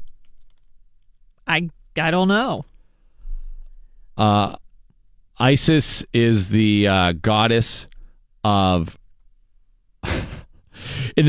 Typical form of her myth, Isis was the first daughter of Jeb, god of earth and Nut, goddess of the sky, and she was born on the 4th intercalary day. She married her brother Osiris, and she conceived Horus by him. Isis was instrumental in the resurrection of Osiris when he was murdered by Set. That's pretty much what I thought. Exactly. Yeah. What's the guy's name from Children of the Corn? Malachi. Malachi. I couldn't think of it. He wants you too, Malachi. I watched that last summer. It didn't hold up. No, it's often really, don't. really bad. Yeah. 12 girls and 6 boys were named. I'm guessing you pronounce it Espen, but it's spelled ESPN. Moo. 7 girls and 6 boys are named Moo. How's Moo spelled? MOO. So nothing tricky about that. Nope. 11 boys are named Arson. 10 girls have the Not name. really giving that guy a good head start Right. there. 10 girls have Larceny, the name. get over here. Yo-Yo. 7 boys got Yo-Yo. named. Yes. I mean, you have to be Asian, right? I don't know. Well, Yo-Yo Ma, that's why I'm guessing. Maybe. They're girls, though. Well, Yo-Yo Dad. 7 boys got named Stalin last year. Well, hopefully they meant that as an adjective and not how it's spelled. Right, not the dictator. 6 girls were given the name, and I don't know how you say it, but it's spelled ABCDE. Abcade?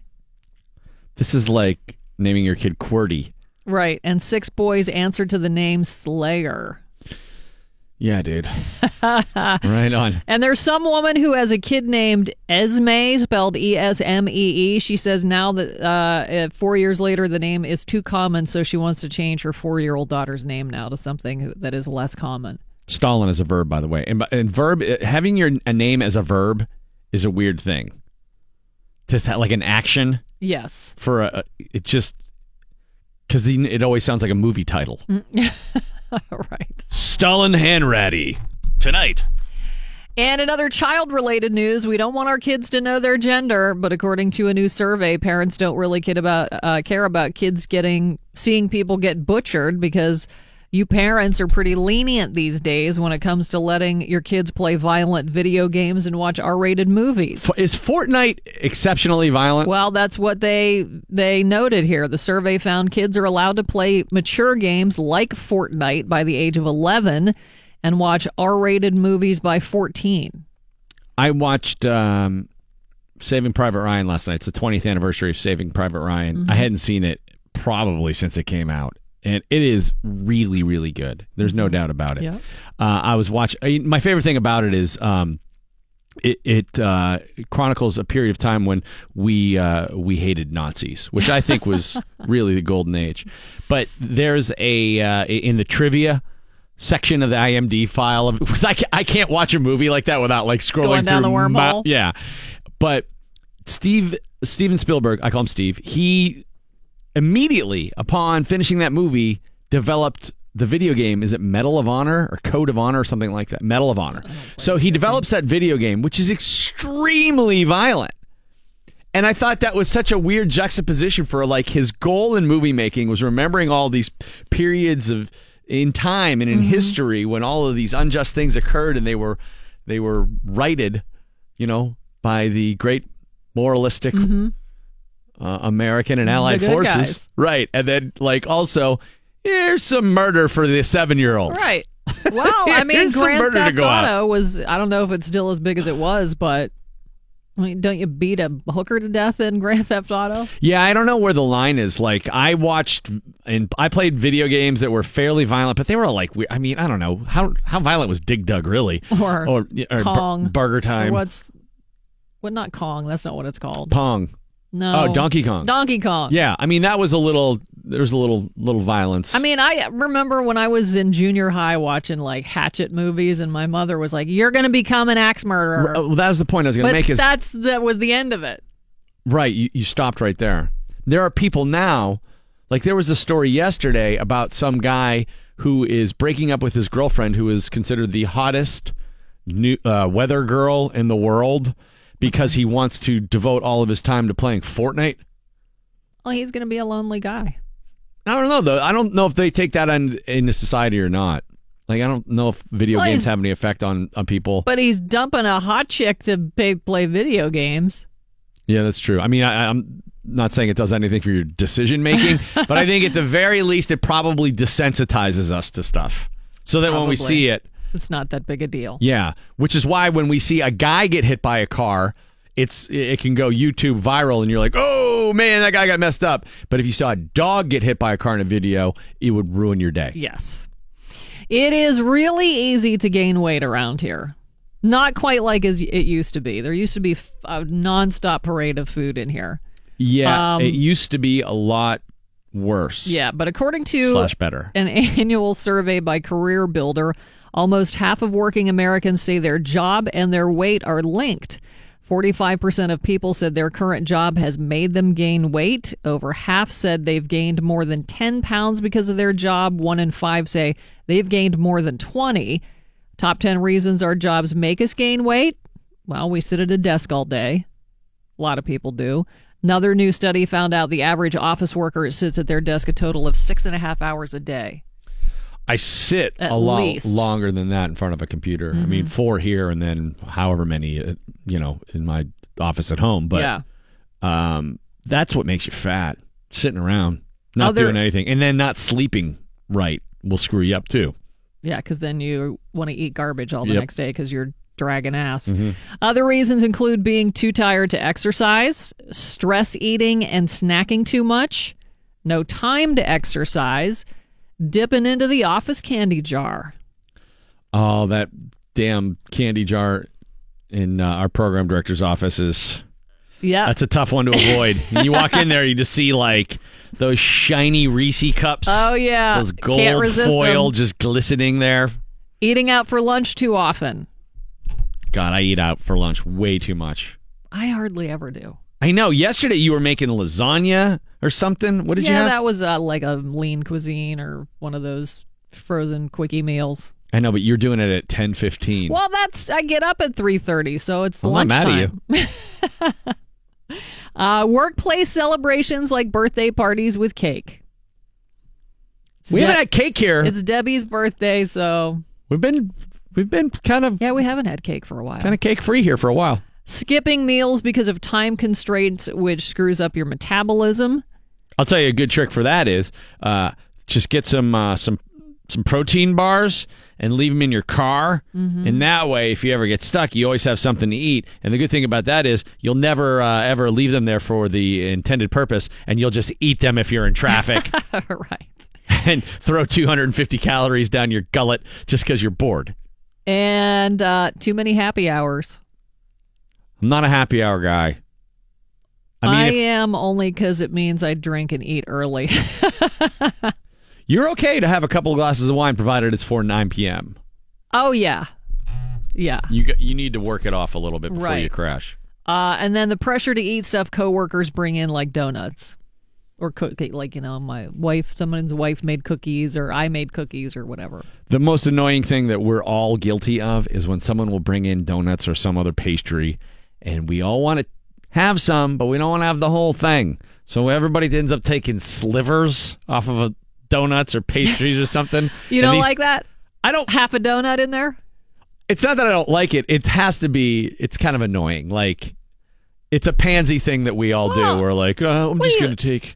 This is probably only like 30 calories right here. This is just a little bite of this. I don't even do it for that reason. I just do it because I think I can't eat a whole donut right now. Somebody else might like half of it. Half a donut's fine. When you take a little sliver off of it. Like just a bite? Yeah. Yeah, that's annoying. How many times has there been pizza in the DJ cafe out there and someone has just straight up eaten half a slice and left it there? Oh, that is so vulgar.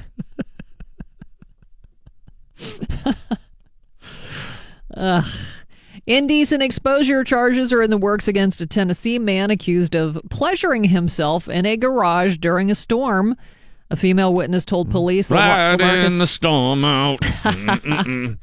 LaMarcus Hicks of Memphis was cutting grass at her home when he went into the garage to ride out a storm.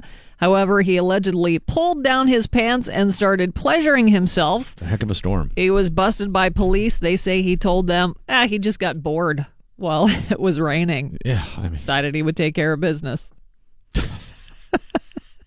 in someone else's garage. That's so funny. I don't think that's what the Kevin Cronin song is about. I don't think REO Speedwagon was writing about that. In music news, Bob Seger is set to release a new 10-track collection called Heavy Music, the complete cameo recordings 1966 to 1967. It'll be available September 7th. The collection features Seger's mid-60s Detroit band called The Last Herd, and is the first time all their recordings have been made available since their original release as 45s. Compilation will be available as a single CD, single heavyweight vinyl LP, and a digital download. And finally, a Pennsylvania State Advisory Board has recommended that Bill Cosby be declared a sexually violent predator, according to Reuters. That would require him to undergo counseling and register as a sex offender for life. On Tuesday, District Attorney Kevin R. Steele filed a motion urging a judge to schedule a hearing to determine Cosby's status. Pennsylvania state law defines a predator as someone with a mental abnormality or personality disorder that makes the person likely to engage in predatory, sexually violent offenses. You remember Cosby was convicted in April on 3 counts of felony aggravated indecent assault. In case you have forgotten, also more than 50 women have accused him of sexual assault and misconduct. His sentencing is set for September 24th. Warm and humid, showers and thunderstorms, low 80s for the high today. It's 73 at DBE. Mike Pursuta is broadcasting live from Steelers Training Camp, St. Vincent College in Latrobe, Pennsylvania, with the 2018 Pittsburgh Steelers run towards the Super Bowl begins. The players are arriving today and will hang out at Steelers Training Camp for the next month or so. You could be there along with Mike. Our Be Like Mike contest going on right now at DB.com. Register deadline is tomorrow at 5 p.m. 2 sideline passes for an afternoon practice. You'll have a wardrobe like Mike, a hotel room decorated like Mike's dorm room, $50 gift certificate for Sharkies for the Mike Pursuta Live from Latrobe show Wednesday night.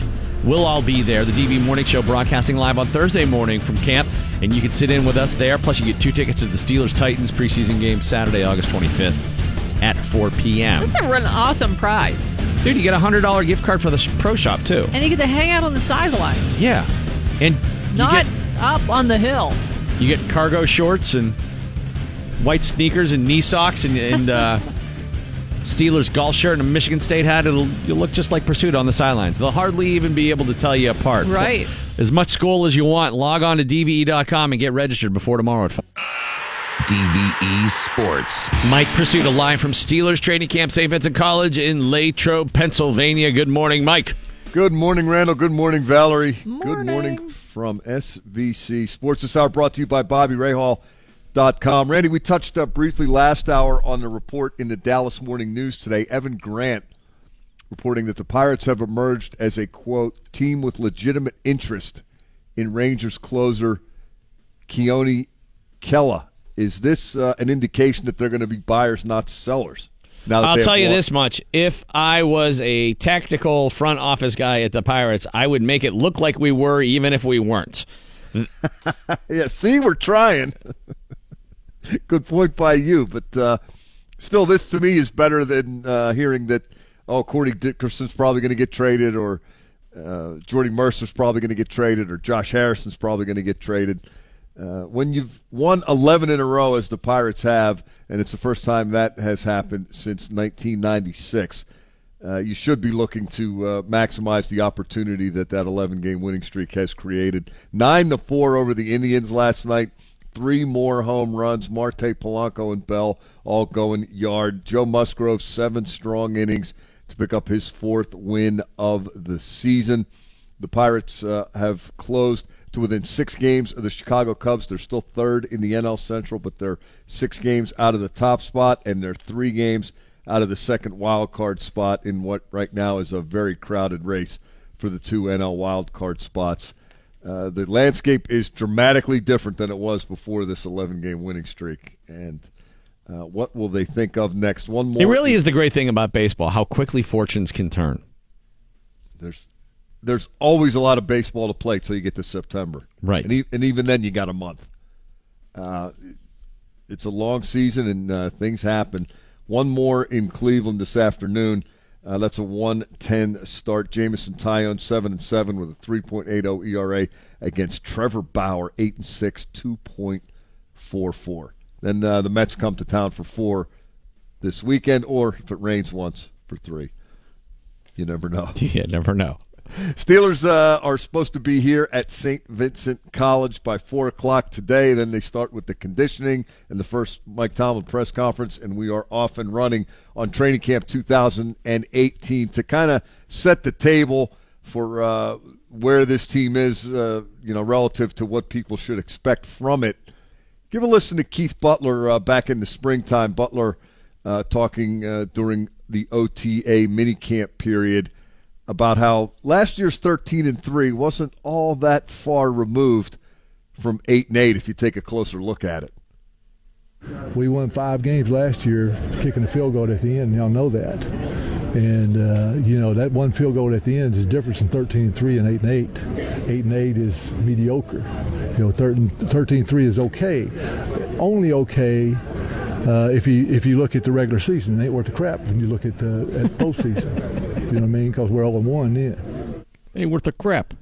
Now, it was 4 games they won with a late field goal, not 5. There were 5 games that they won by 3 points or fewer. But the point, I guess it depends on how you look at it. Do the good teams win the close games, or did they just have one of those years where a lot of things went right, and that's how they ended up at 13-3? It was 0-1 in the postseason, and he had that right, Keith Butler did. That wasn't worth a crap. That Jacksonville game, a stain on a lot of resumes. And that's something I imagine the Steelers carried with them all offseason. Now it's time for the new season, and there's nothing but optimism because they are 0-0. Here's Mike Tomlin. Man, it's great because we're undefeated and unscored upon. But everybody feels that way right now. I'm sure if you poll 31 other coaches, they feel great and have great optimism as well. That's what this time of year is about. Yeah, optimism abounds probably for everyone, even the Cleveland Browns. They might not stink this year. Yeah, they might win a game. It'll be fun to watch them on Hard Knocks. It should, yeah.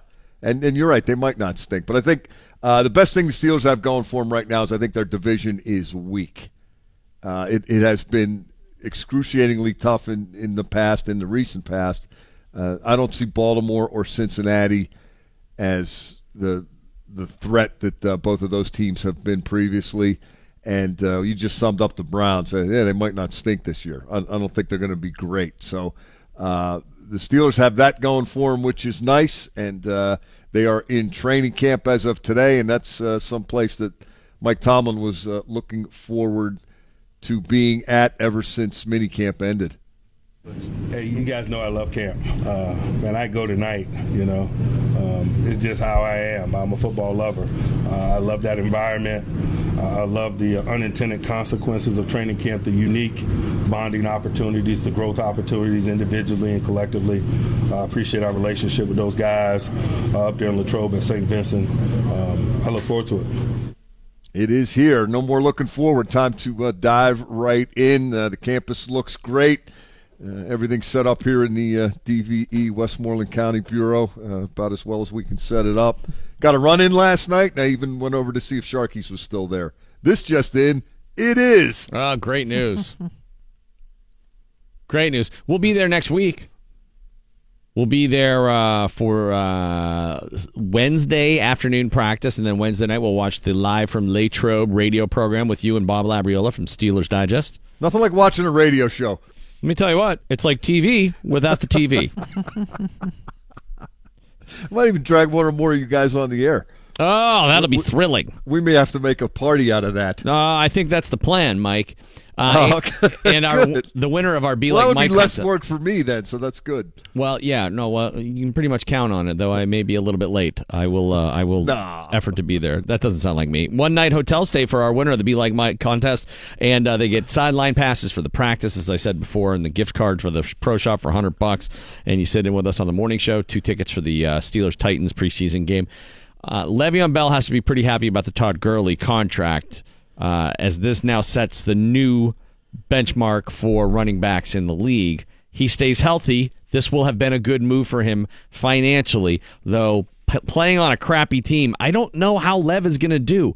He whines a lot on a really good team.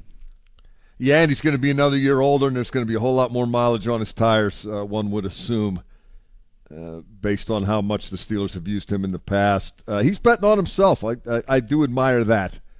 He's got the courage of his convictions, but I think the time for him to take the big money deal was last year. Well, we'll see how it plays out. He was offered more this year than he was last year. Yeah, there's some disputed reports on that. I'm not 100% sure who to believe in that scenario, Randy. But when you start pushing 30 as a running back, you're getting a lot closer to the end than the beginning. Willie Parker. That's all you got to look at. You think we're going to run the wheels, run them till the wheels fall off today from Mike Tomlin relative to Le'Veon Bell? You don't think that's what the Steelers are going to do? I think they would have done that had they signed him. I think they're going to do that now that they didn't sign him. I don't think it's going to be punitive. Vindictive. Yeah, right, it's using an asset. He's a great player. He's one of the best players in the league. But that whole argument they came up with about I catch so many passes that I deserve receiver money too. No, that's why you deserve the most money as a running back. Mike, a report comes down on the AP this morning that Arthur Moats is visiting, guess where? Arizona. Arizona! Of course. Arthur Moats in Arizona. Well, they're always picking up our scraps out there. I mean, just listen to the long list of people who've gone from the Steelers to the Cardinals. In 2007, Russ Grimm and Ken Wiz didn't get the job when Cal retired. That's when Arizona called Wiz on the phone and said it's hot here, but it's dry. Since then, they picked up our cast-offs that we cut from black and gold to cardinal red. They once played for Super Bowls, now for retired old people waiting to be dead. Sloppy seconds. The Cardinals love our sloppy seconds. When we use them up, Zona beckons our rejects to come out their way. How's our jock taste? Sean Morey, Rodney Bailey wished almost daily they still played in the AFC. Jeremy Tooman took Clark Hagens to them from the top of the Steeler trash heap. Then Kreider and St. Pierre took their spent asses there. Brian McFadden joined next. Then Porter and Faneca, Nick Eason joined in the band of our Steeler rejects. Sloppy seconds. The Cardinals love our sloppy seconds. When we use them up, Zona beckons our rejects to come out their way.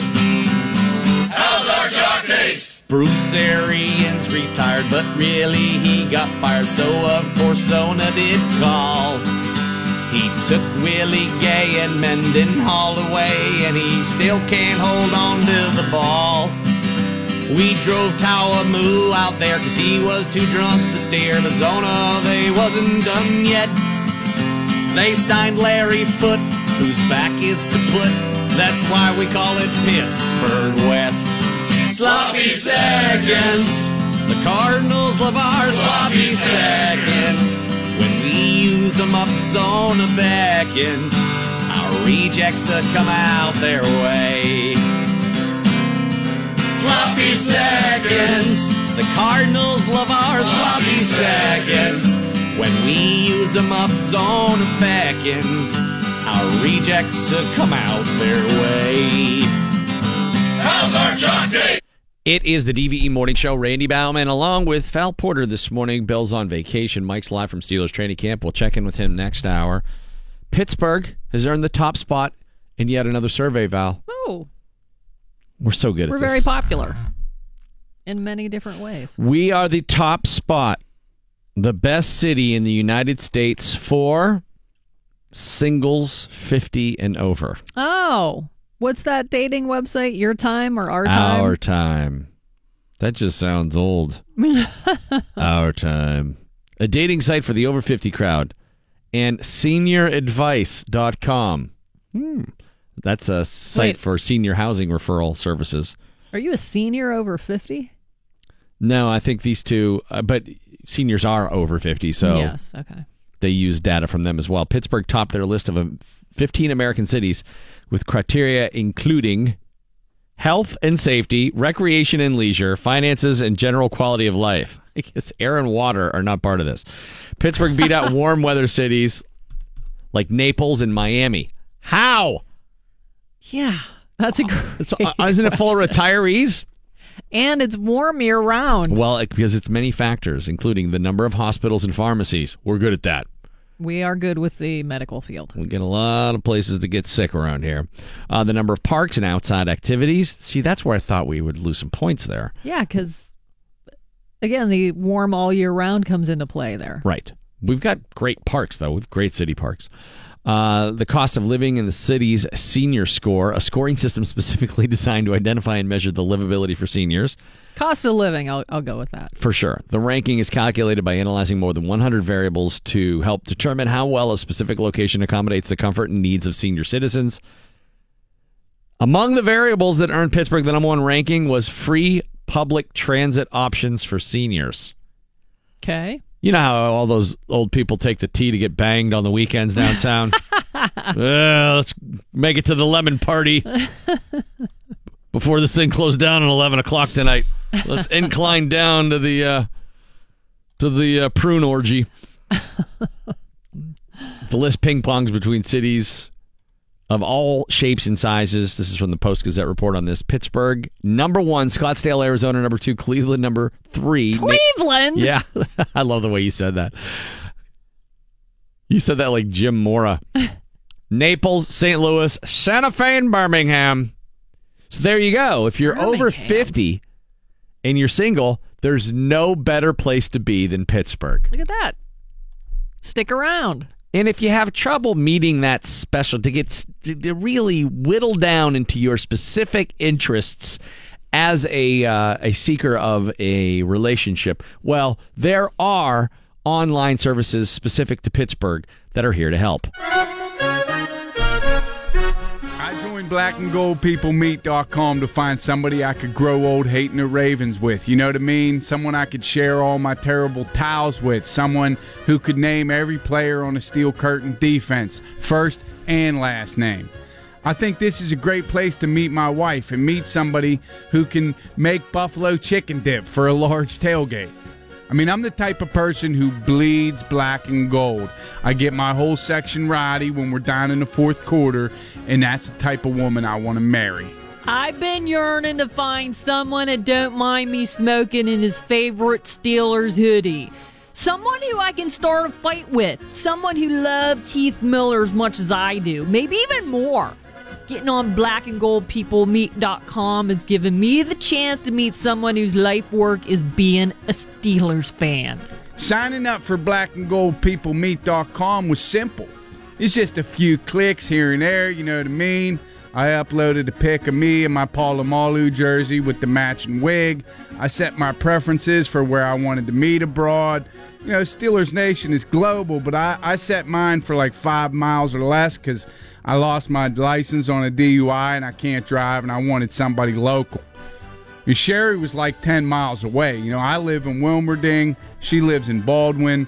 But she came up as a recommendation, and I saw that her favorite parking lot game was cornhole. I was like, that's my favorite parking lot game. Oh, she thinks the commissioner has it in for the Steelers? Oh, she has turf from Three Rivers? Oh, she has the Road to the Super Bowl XL DVDs? I was like, this girl's perfect. So I messaged her, complimented her metal Steelers license plate purse, and she responded, and we started talking and that. Never in my wildest dream did I think I'd take a bus out Route 51 to meet a chick, but it happened, and I couldn't be happier. Sometimes you just got to put yourself out there and see what happens. Joining blackandgoldpeoplemeet.com was like playing Renegade for my love life. Did he move in immediately and put all his jerseys from Gabriel Brothers in my closet? Yes, but I think I'm okay with that. Long as he doesn't take a dump in my closet while I'm sleeping like Najee Davenport. I think this might be a match made in Steelers heaven. Thanks, blackandgoldpeoplemeet.com, for helping me find someone who hates the head coach as much as I do. blackandgoldpeoplemeet.com, where Super Bowl rings turn out to be engagement rings. 76 degrees at DVE. The news is brought to us by CCAC. The wildfire near Yosemite National Park in California has reached a critical point. Tourists, residents, and some park employees have been told to get out. One of the main highways into and out of the park will be closed at noon today. 57 square miles have burned as of last night. The blaze is just 25% contained. So far, no homes have been destroyed. Much of that fire is in remote areas with little access by roads. Rangers say there are about 2,000 people visiting the park this week. There are more allegations of sexual misconduct at the NFL Network. The latest suit filed in L.A. yesterday accuses Hall of Fame receiver Michael Irvin and defensive back Eric Davis, among others, of harassing a makeup artist. It details inappropriate touching, text messages, and harassment over the course of a decade. Davis was fired from ESPN in January after more allegations came to light in another lawsuit. Ivanka Trump closing down her fashion brand after 4 years. In a statement, she says, "When we first started this brand, no one could have predicted the success we would achieve. After 17 months in Washington, I do not know when or if I will ever return to the business, but I do know my focus for the foreseeable future will be the work I'm doing here in Washington. So making this decision now is the only fair outcome for my team and my partners." Several companies have already dropped her clothing line. Yeah. I mean, if there is one good aspect to this, as it's been pointed out, that no Americans will be out of work as a result of this. Uber's self-driving fleet is back in Pittsburgh. The ride-sharing service says its autonomous SUVs rolled out yesterday, but with a driver in complete control of the vehicle, which doesn't make sense. If That's not self-driving. Right. It's like self-serve, but someone will be there to serve it. Right. Drivers will not be picking up riders, but instead collecting mapping data that will be used to test the vehicle's self-driving features. The vehicles returned 4 months after one struck and killed a woman in Arizona. Yeah, every time I see one of those, I think that Doc from Back to the Future is going to pop out of those things. And they're always driving around the Strip District. Yeah, I saw one the other day when we were down Non-stop, there. and I just keep thinking, like, haven't you guys mapped this out yet? You haven't figured it out. Move somewhere else. Seems ghosting has moved from the dating world into the working world. Some of the ways people are ghosting or just disappearing with no explanation in the workplace. Failing to show up to scheduled interviews. Yeah, that's a rarity. It happens occasionally. Gene Simmons, etc. Well, this is in the workplace. I mean, I guess it's our workplace. He didn't show up. What do you think we're doing here, Val? Accepting a job and not coming to work on the first day. And simply just leaving a job with no notice, no formal resignation, just leaving, not coming back. Well, what's to stop somebody from, if you leave a job like that, if you do that, you're obviously not looking to use them as a reference. So you're like, well, screw it. I don't care if I piss them off. I'm not going to tell anybody I work there. And I would guess that's a place you probably weren't at very long either. Yeah. Not a lot of like CEO type people just walking out on the job. That's more like you're the fry cook at Arthur Treacher's. You're like, I'm not showing up Saturday night. I'm getting loaded. Well, they say because the job market is better, employees, particularly millennials, seem to be emboldened. One LinkedIn managing editor said where once it was companies ignoring job applicants or snubbing candidates after interviews, the world has flipped. Well, that's because they don't get paid anything. There's like... That too. You know, so they're like, go from one low-paying job to another. You don't really care if you pissed anybody off. Mm-hmm. If you're running late to the airport and you're worried about missing your flight, calling in a bomb threat to the airline is probably not the way to go about things, in case you weren't already aware of that. Dana Carter of Dayton, Ohio, was afraid he'd miss his United Airlines flight from Cincinnati to Dallas last fall, so he called the airline and reported a bomb on the plane. On his plane? Yes. All right. So that flight was canceled, and he was rebooked on another flight 2 hours later. So it seemed like his plan worked until investigators traced the call back to him. He was arrested. He was sentenced last week to 4 months in jail and 3 years probation, and also ordered to pay restitution to United Airlines for having to cancel the flight, which I'd like to know what that is. Oh, my God, yeah. What that dollar amount is. It's one of those things that it seems pretty smart, right up to the point where it gets exceptionally stupid. Right to the point the handcuffs are on. You know, it's clever right until it was moronic. My plan worked. Yoko Ono is set to release a new studio album called Warzone, and it is out with the record's title track scheduled for an October 19th release. The album will include reworked versions of Yoko Ono tracks spanning from 1970 to 2009 with lyrics she believes are even more relevant today. The track list also features a rendition of her late husband John Lennon's iconic song Imagine. Leading up to the album's release, she will put out a new song every Tuesday on her website. The Broadway musical Hamilton might be heading to a theater near you soon. The Wall Street Journal said yesterday that Hollywood studios are bidding on the rights to a filmed performance from 2016.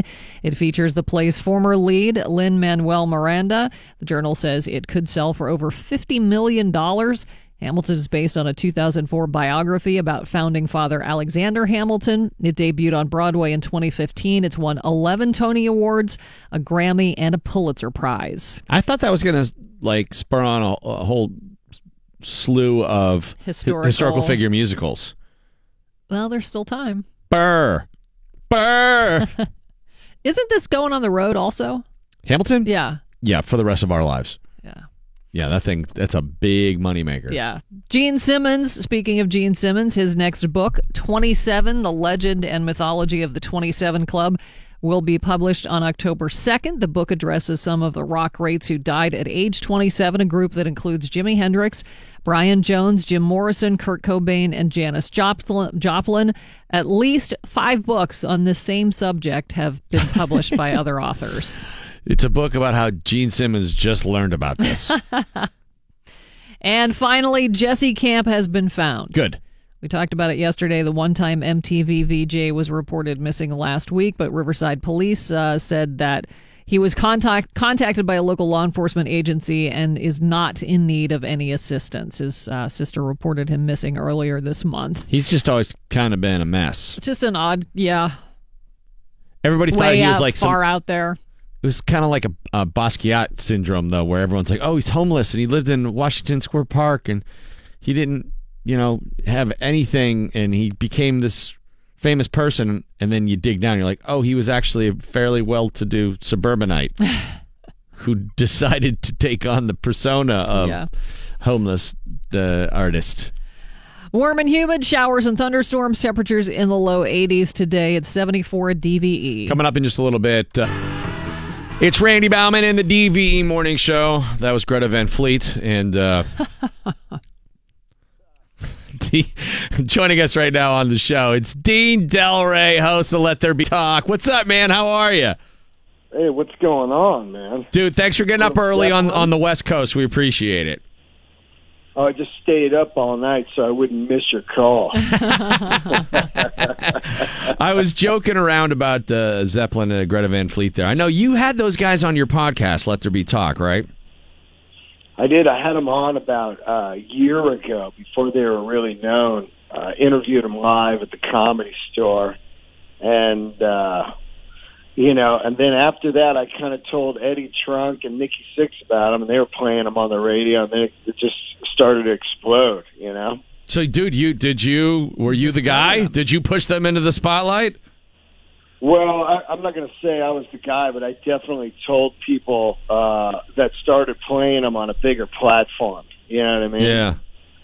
It's funny, though, because, everybody grabs onto them like, oh, they're bringing rock back. But, there's so much – that's just rude to say. There's so many great bands out there right now. You know, I think Rival Sons is one of the greatest bands going. They got 5 records out. Yes. If they had an inkling of promo that Greta Van Fleet had, it would be mind-boggling. Yeah. They are just – I mean, the thing is they tapped on a little bit of the Zeppelin sound, but then quickly found their own sound and exploded into a monstrous band. Well, what do you think about that, Dean, when people fail to discover the new music that's out there right now? Because I'm one of those people who think there is, like, more great music being made right now than ever before, but that is the total 180 of what most people think. Most people think there's no rock out there. I just don't think it's being pushed to the mainstream. I don't think that. I think that the rock crowd, I would say about 80% of it is definitely older, and they don't pursue music anymore. Mm-hmm. They've got kids and bills and jobs, and music to them is just really a time machine back to when they had no student loans and stuff. Like, there's Def Leppard, yeah, you know. It's just back to memories. But, you know, there's so much good music right now. It's mind-boggling. I can't even keep up with it, you know. And I'm on it every day. I just like, wow, listen to this music, you know. Uh-huh. Yeah, no, I'm with you. I mean, it's hard to actually... You have to kind of be a Sherpa for people and guide them to the music these days. Fortunately, like, you know, it's easier than ever with the streaming services to get people, for them to have access to the new music, but actually discovering them becomes the difficult part. That's where podcasts like yours comes into play. Let There Be Talk. For those who haven't checked it out yet, it's great. I mean, not only is Dean a well-respected comic, so you have all these awesome comics on there, but you earned your chops in the rock world. You were a singer for 25 years. Yeah, I was one of the smart ones that got out. Well, like, what kind of, so to give people an idea of what kind of level you were on in terms of professional-wise as a singer, like, you were a West Coast guy. Were you mostly playing, like, San Francisco and then down to L.A., or were you traveling all over the country? No, I actually signed a record deal. One of my records is on iTunes now. I did 3 records. Record deal on Interscope. Linda Perry from Four Non Blondes signed me back in the day. Yeah. Oh, wow, that's pretty cool. Yeah, did a few records and toured for years. You know, as what I would call probably, which is completely gone, but a blue collar type of musician, where you had record deals, but you weren't famous, but you did tours all the time. And I toured with like Wallflowers. I opened for Kravitz, Tom Petty. All kinds of big national acts. But back then you could make a living touring, you know, by just selling CDs and merch and stuff and making some pretty good money. Right. But then once the illegal downloading came in, that was completely over for any of the blue-collar musicians. Mm-hmm. A lot of people think like, oh, well, those guys are rich. They're not going to miss the money. And those guys don't, like Metallica and stuff, because they make millions touring. But for a blue-collar type musician, that's what the downloading wiped out. Because when I'd go up and say, hey, you want to buy a CD, people would go, oh, man, my buddy, he burned it for me. Thanks, dude, we love it. You know? Yeah. Like right to your face. And you're like, yeah, you stole it. Okay. People don't see it that way, though, man. That kind of wiped it out. So I just I went from playing full band, and I took it as far as I could, then playing solo acoustic, and then I was just tapped out. Well, that's why you kick ass on the goddamn comedy jams when all the comics get together and play rock tunes. And I remember Bill Burr telling me like what a badass you were. He's like, dude, he can sing Bon Scott like Bon Scott. Yeah. I just if you YouTube it, Dean Del Rey, Bill Burr, AC/DC, I just put on a huge show in L.A., and it was like Nikki Sixx and Rudy Sarzo and Scotty N, Burr on drums, all these giant rock star people, and we played the Power Age record, 40-year anniversary of the Power Age record, top to bottom, and it was pretty incredible who played. I mean, you look over and there's Nikki Sixx, you know, playing Kicked in the Teeth again and stuff like that. It was amazing. So who do you prefer to have on the podcast? I mean, you hang around with comics all the time, and there's so many great conversations you have with these super funny people, but some of the music stuff, it seems like when I hear you talking to musicians versus comedians, the passion that you have for music comes out. That Ben Montench interview you have is fantastic, man. When I started the podcast, like Mark Maron's one of my mentors, besides Burr. Those two guys were my guys. But when I started it, I was like 6 years ago. Now, it's been 6 years, and now it feels like in the last year people are finally finding it. I'm like, wow. But when I started, I was like, I don't want to interview comics. I mean, Maron at the time was only interviewing comics, and he was killing the game, Mm-hmm. So I was like, well, what if I interviewed musicians like myself at the time who, and ask them if they always wanted to do comedy. That was my corner on it. Because since I was a musician and then started comedy, I figured I'd interview someone and then at the end go, hey, have you ever thought about doing comedy? And that was my way into podcasting. And I also knew a bunch of people that I could interview for the first year. Then that quickly ran out. And for the last 6 years, I've been, no manager, no agent or anything, just hustling these guests from the street. Like if I see someone in LA, like, oh, will you do my podcast? They're like, get out of here, Yeah. How did you get Henry Rollins? Man, that took 5 years. Like I went to see him, do a live photo show, waited in line to meet him, and then said, will you do the podcast? He was like, no.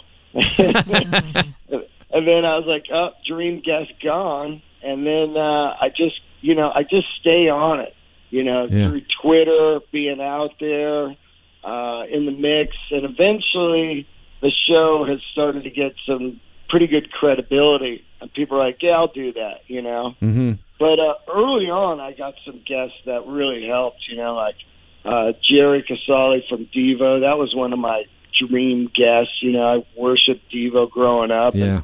And I don't think a lot of people, they think that they're just a Whip It band, but they're so much bigger than that, The last studio record they put out was fantastic. I went and saw them on that tour. I couldn't believe how good it was. That band is so underrated because that's a typical thing of like, Whip It was there, it helped them, but also I think like it gave them all these part-time fans that just think it's just some 80s band, but they're monumental in the punk rock world, Mm-hmm. And well, you had what they did, man. That's crazy. Yeah. You had a great conversation with Henry Rollins. I really dug that episode. But the one with Jay Blakesberg I really like, too, the photographer, because you have an affinity for these guys who capture the scene. But in your discussion with them and talking about the Dead, and you talk about how you kind of have recently, or at least, semi-recently, sort of embraced that kind of jam band scene as a live music experience. What do you make of the bands like The Dead, Journey, Foreigner, that go out without the original members and continue to put on these shows and continue the legacy of the band, but it's not the original product? Well, I mean, it's a tough gig with Foreigner. I got no love for Foreigner, and I'm just being honest, because at many times there's no original members in the band. If Mick's not out, sometimes Mick won't play, and he's the only last member. I got nothing for that. With the Dead, there's a thing about it that, it's a tough gig because Jerry's gone, but they seem to do it so good. I've went to see it a few times, and it's not just this cash, grab the money thing. They play a different set list every night. They do all kinds of different things. They actually do the work. But these other bands that just kind of throw together, something and just go out and play county fairs forever, it just ruins the legacy, Yeah. I mean, so I think that... I don't know. I think that Dead thing is going to go on and on and on and on. And we're going to see, people are going to be like, oh, that's Jeff Tremeny, man. He was one of the original of the reboot of The Dead. Well, with the Dead, man, you've got the core there. You've got the core there, but I really can't.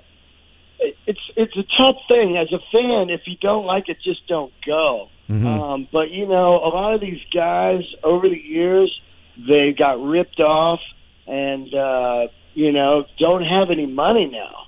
And as a musician, I can relate. I got lucky and was able to get into the comedy world with a lot of hard work and stuff, but I mean, a lot of those guys, what are they going to do? Just like start working at a bank or something?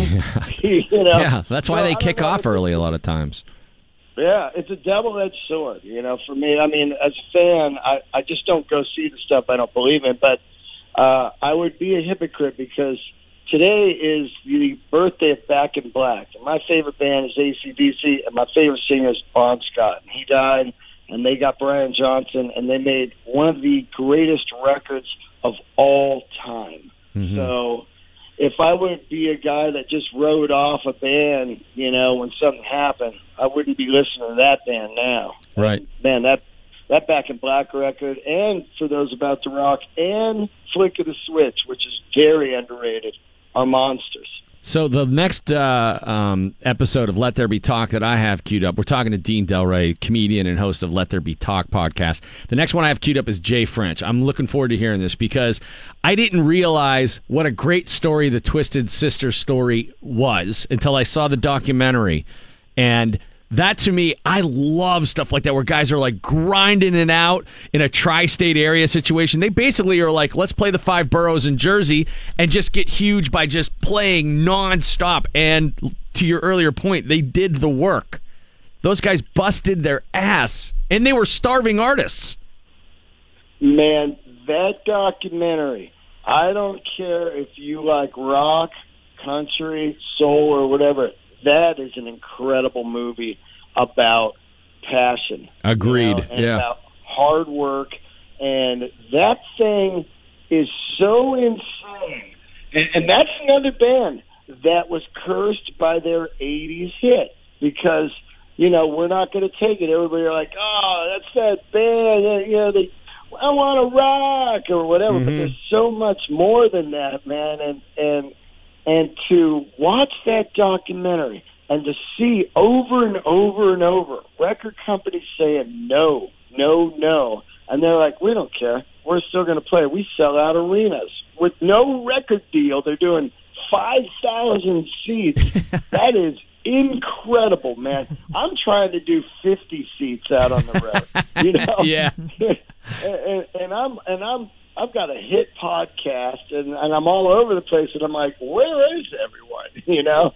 And yeah, they like built up to play the Palladium, right? Like, and everyone in the industry is like, who the hell are these guys? And they sold it out in like 10 minutes. Yeah, and the funniest thing is like, you know, record companies, that's how dumb they were. It's like, I would have saw that and went, yeah, just sign these guys. Even if we sell all the records in Jersey, we sold more than the 20 bands we signed last month, you know? Right.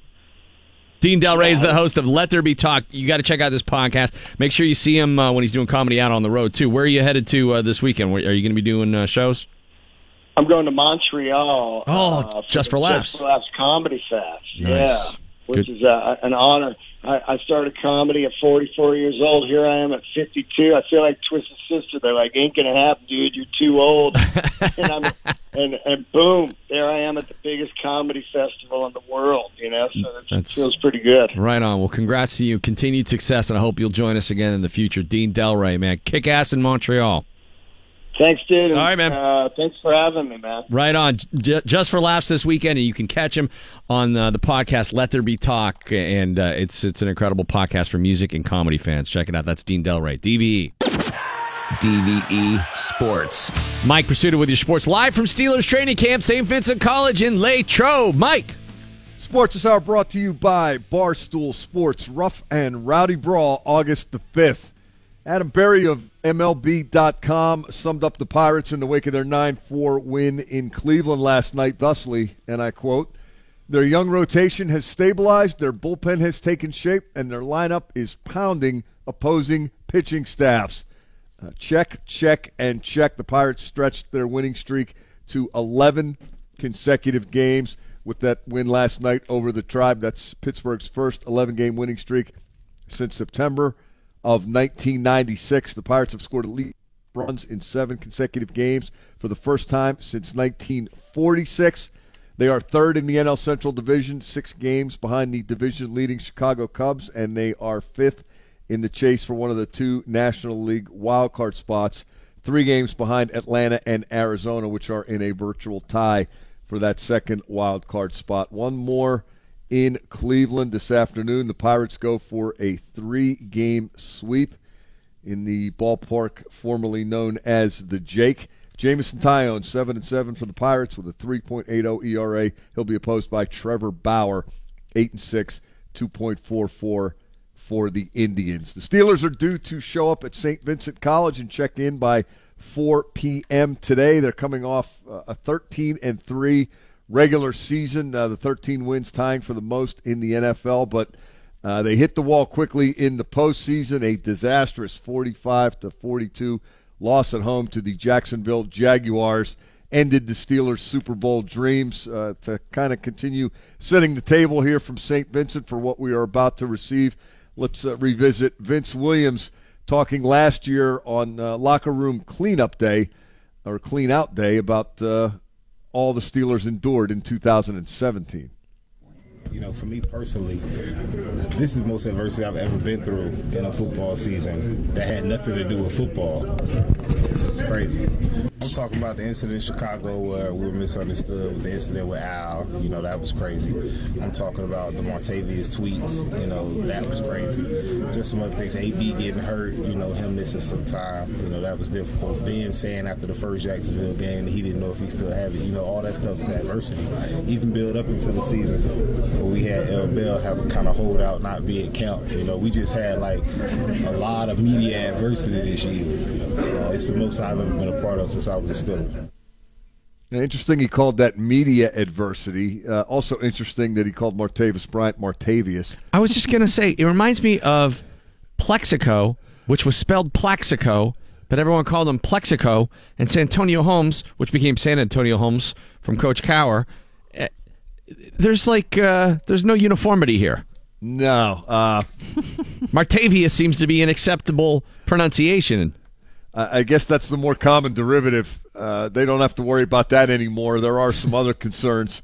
A lot of guys, including Martavius, have been shown the door, but some new guys on board and guys who are expected to help the Steelers do better in the postseason than they did last postseason. One of those, number 1 pick, Terrell Edmunds. He got his contract done yesterday, so he is scheduled to report on time today, and he's a guy who's been looking forward to training camp ever since he emerged from OTAs and mandatory veteran minicamp, thinking as if the transition from Virginia Tech was going smoothly. Honestly, I'm not surprised. They told me that it wasn't going to be like a insane jump from the guys that previously went to Virginia Tech, but it's definitely been a little bit of a jump from college, so still trying to compete, get ready to throw on the pass, and really play some real football now. Yeah, Edmunds thinks he can play in the NFL, and he knows that rookie number 1 pick or not, he'll arrive here at St. Vincent College understanding that there are expectations. Yeah, it's all go now. It's no more you're a rookie because you got to step up. It's either you got to make a play or you're not going to make a play. There's no time to think about that. You're just here still learning because it's going to move on without you if you don't learn it. So you got to pick it up fast, and now it's time to get right and put on the pass. Veteran running back Stephen Ridley was acquired late last season. He'll get his first look at St. Vincent, and Ridley is under the assumption that there should be expectations for the entire Steelers team based on all he thinks the Steelers have going for them. Everything, man, everything. It's a stacked team, very talented guys, a lot of veterans, a lot of young guys that are talented, but there's nothing that we're lacking. We just got to put it together, and become one unit. So I think we got a bunch of great individuals, and that's going to take us, some chemistry and some timing, but I think we got as good a chance as anybody coming here and do something special this year. Yeah, I think that's overstating it a little bit. I'm gonna open camp here, guys, expecting a division championship, and then we'll see. Mm-hmm. Of course, subject to change, as all things are. But I don't see this team as on the cusp of the Super Bowl as I did a year ago. Nor do I, but that can change very quickly. Burnett makes a big difference. The defensive line with a healthy Tuitt from the start. And Justin Hargrave got hurt at the end of last year. He was playing with a bad back. That was a factor. Mm-hmm. So all kinds of things can make a difference, but not having Ryan Shazier, really tough. Also, Gilbert not suspended. there's a lot of differences, although Hubbard was very good in his stead last year. Mike Pursuta live from Steelers training camp. We're going to check in more with Mike tomorrow. Taking a quick break now. Mark Madden joins us on the DVE. It's the DVE Morning Show. Idiocracy. It's one of them. It's one of the ocracies.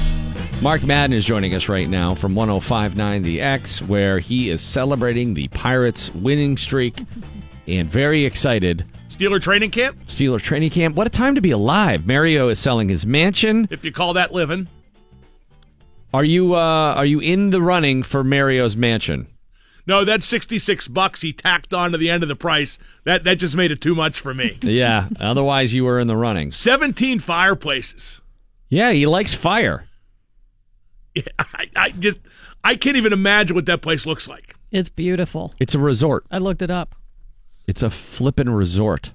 Yeah, well, wonder why he's selling it. I always assumed he'd maintain the home there. I thought that's where he was going to retire. Yeah. I thought he was just like, I'll buy. Well, yeah, but most the family up there's not much left. So I think Florida is going to be the destination. Oh, the warm weather is a little more alluring for the kids. The golf weather too for the old man. Well, sorry, not old. I meant middle-aged. Oh, called Mario old. That'll cost you. Went to the Eagles last night. So tell me about that show, because from what I've read so far today, it sounds like it was the Vince Gill, Joe Walsh show. That's not inaccurate. Henley did all his stuff. It wasn't like Henley was, shoved aside for Vince Gill and Joe Walsh, but Vince Gill performed the majority of the Glenn Fry numbers. Deacon Fry pitched in too, but he's clearly just there because he's a Fry. Mm-hmm. He's not bad. No, but it's legacy. He invokes his dad, no question, and he did a decent enough job. But at one point, I think 3 of the 4 songs were Joe Walsh songs. What I found odd about the show, and I thought it was very good, the Eagles are very precise. This was sold out, right? This was a jam-packed show. If not, then close to. I didn't see many empty seats. God, they make so much money. The Eagles are always very precise. They play note for note. The exceptions being the Joe Walsh songs, which sometimes, Joe's off the rails, so they sometimes go off the rails. But here were the 2 things about the show that struck me odd. The audience was quiet. Oh, yeah. They weren't anti. They were receptive, polite. but they were polite. Good word. And the volume on the music was lower than any I've ever heard at a rock show. You had to really work to listen. I'm not saying that's good. I'm not saying that's bad. It was very clear, but it was the lowest volume I've heard at a rock show. Yeah, Hall & Oates I went to, and I didn't even wear earplugs. It was that low in the arena. Oh, there was at one point on some of the songs, because one thing about the Eagles, people sing along. And I wanted to eliminate the people around me singing. So the volume was so low, I cupped my ears to get more of the volume from the stage. I've never done that at a rock show. Well, the problem that happens when they keep the volume low is that demands that people behave. So when you're in a theater, that's easy. People are just somewhat conditioned when they're in a theater to sit there and, mind their neighbors and whisper. When you're in an arena at a rock show, you feel, you got a beer in your hand, you're going, hey, dude, remember when they played this? And then if it's there's loud way too much enough, conversation at then rock you just shows hear in general. everybody's Yes. conversations going on. Yes, no question. One other thing that was odd, no Don Henley solo songs, like no Heart of the Matter. Really? No Boys of Summer. That's because he wants to make money going out on tour with those. I don't think he has well, no, I'm probably wrong about that. I was going to say I don't think he has as many as Joe Walsh, but he probably does. Well, Joe Walsh, he did 5 songs and only one was an Eagles song. And that was In the City, which I think he recorded solo first, if memory serves. I will always remember the opening set he did for that Tom Petty Heartbreakers show. Yeah, I was there. I was there for that. That was the best opening act I've ever seen. It was right there. Because Tom Petty let him have lights and the full PA, and, it wasn't one of those... and Joe has a great songbook, too. That's the other thing. But his playing was exceptional. It always is. It always is. He is a consummate rock star, even at his age. I enjoy Joe Walsh a great deal. In fact, I dare say, I like the opening set for Tom Petty that Joe did more than I liked the Eagles show last night. Oh, that's interesting. And that's not a knock on the Eagles show. I have some weird taste in that regard. I prefer Joe Walsh to the Eagles. I also prefer Paul McCartney to the Beatles. No. I do. But the Eagles, there's something about what they're doing that seems joyless to me. Well, that, like I said, the note for note recreation of the albums. But like they hated each other. But don't you agree they're an important American band? Among the most. Absolutely. They spearheaded a movement, a way of music, that California type rock and roll. I mean, Graham Parsons, was basically the Abraham of that entire genre. And if not for them popularizing it, we might not have a million different bands that we have today. If you like the Avett Brothers, you probably have the Eagles to thank in a weird way. Another thing about last night's show that kind of struck me, it sounded like a country show. And I think that was because of the lower volume. And Vince Gill. It was more countrified than I ever heard the Eagles. I got to imagine Vince Gill's licks are less petty, or less Fry and more Chet Atkinsy. If that's true, I didn't notice it specifically, but I'm sure you're right. Or just the twang in his voice, because he's got a little bit of a southern lilt, right? That's another thing about the Joe Walsh shows. The Joe Walsh shows, in terms of tone and execution, are so much different than the Eagles shows. Mm-hmm. When you see Joe Walsh solo, it's almost hard to believe he's in the Eagles too. So what solo tunes did Joe Walsh play? Well, James Gang, Funk 49. He did do Funk 49. Walk Away. Two classic badass tunes that are hard for anybody to do, and he can still do them at 60 whatever. Life's Been Good, Rocky Mountain Way, In the City. Those were the Joe songs. So he was doing Rocky Mountain Way opening for the Eagles way back in the day, and the Eagles would jump on stage and jam with him. Yes. And that's kind of when their relationship started, as per the documentary. Yes. That is one of the great documentaries. The Eagles. History of the Eagles. Yes. That got me reinterested in the Eagles. That's why I've gone to Eagles shows since then. It surprised me how willing they were to make themselves look bad and keep it on camera. There were no sympathetic figures at all. No. Like the same's true. Did you read Felder's book? No, because I have no sympathy for Felder. Well, here's the thing. When you read the book, you still won't have any sympathy for Felder. He might be the dumbest person in rock and roll history.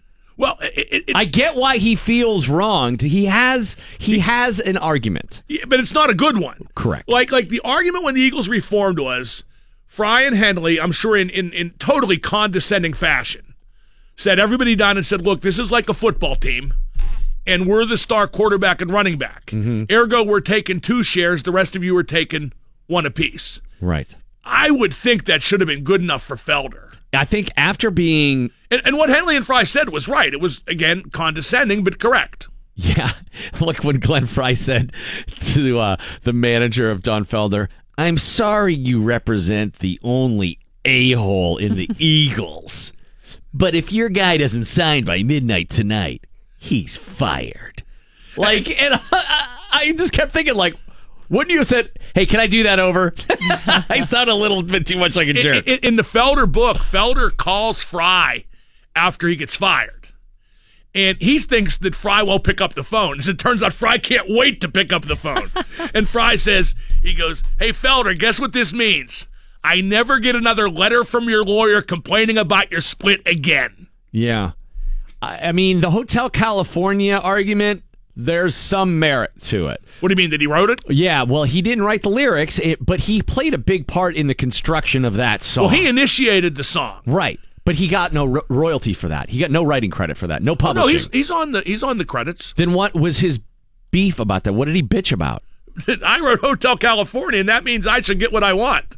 I mean, like, seriously. So he got a songwriting credit equal with Felder? And yes. I thought they Lennon and McCartney or Jagger Richarded him out of that. No. He's still on the credits. The only thing they did do was when they reissued albums and, put them on compilations, he was moved to the end of the line for the songwriting credits, like the third guy listed, but he's on the credits.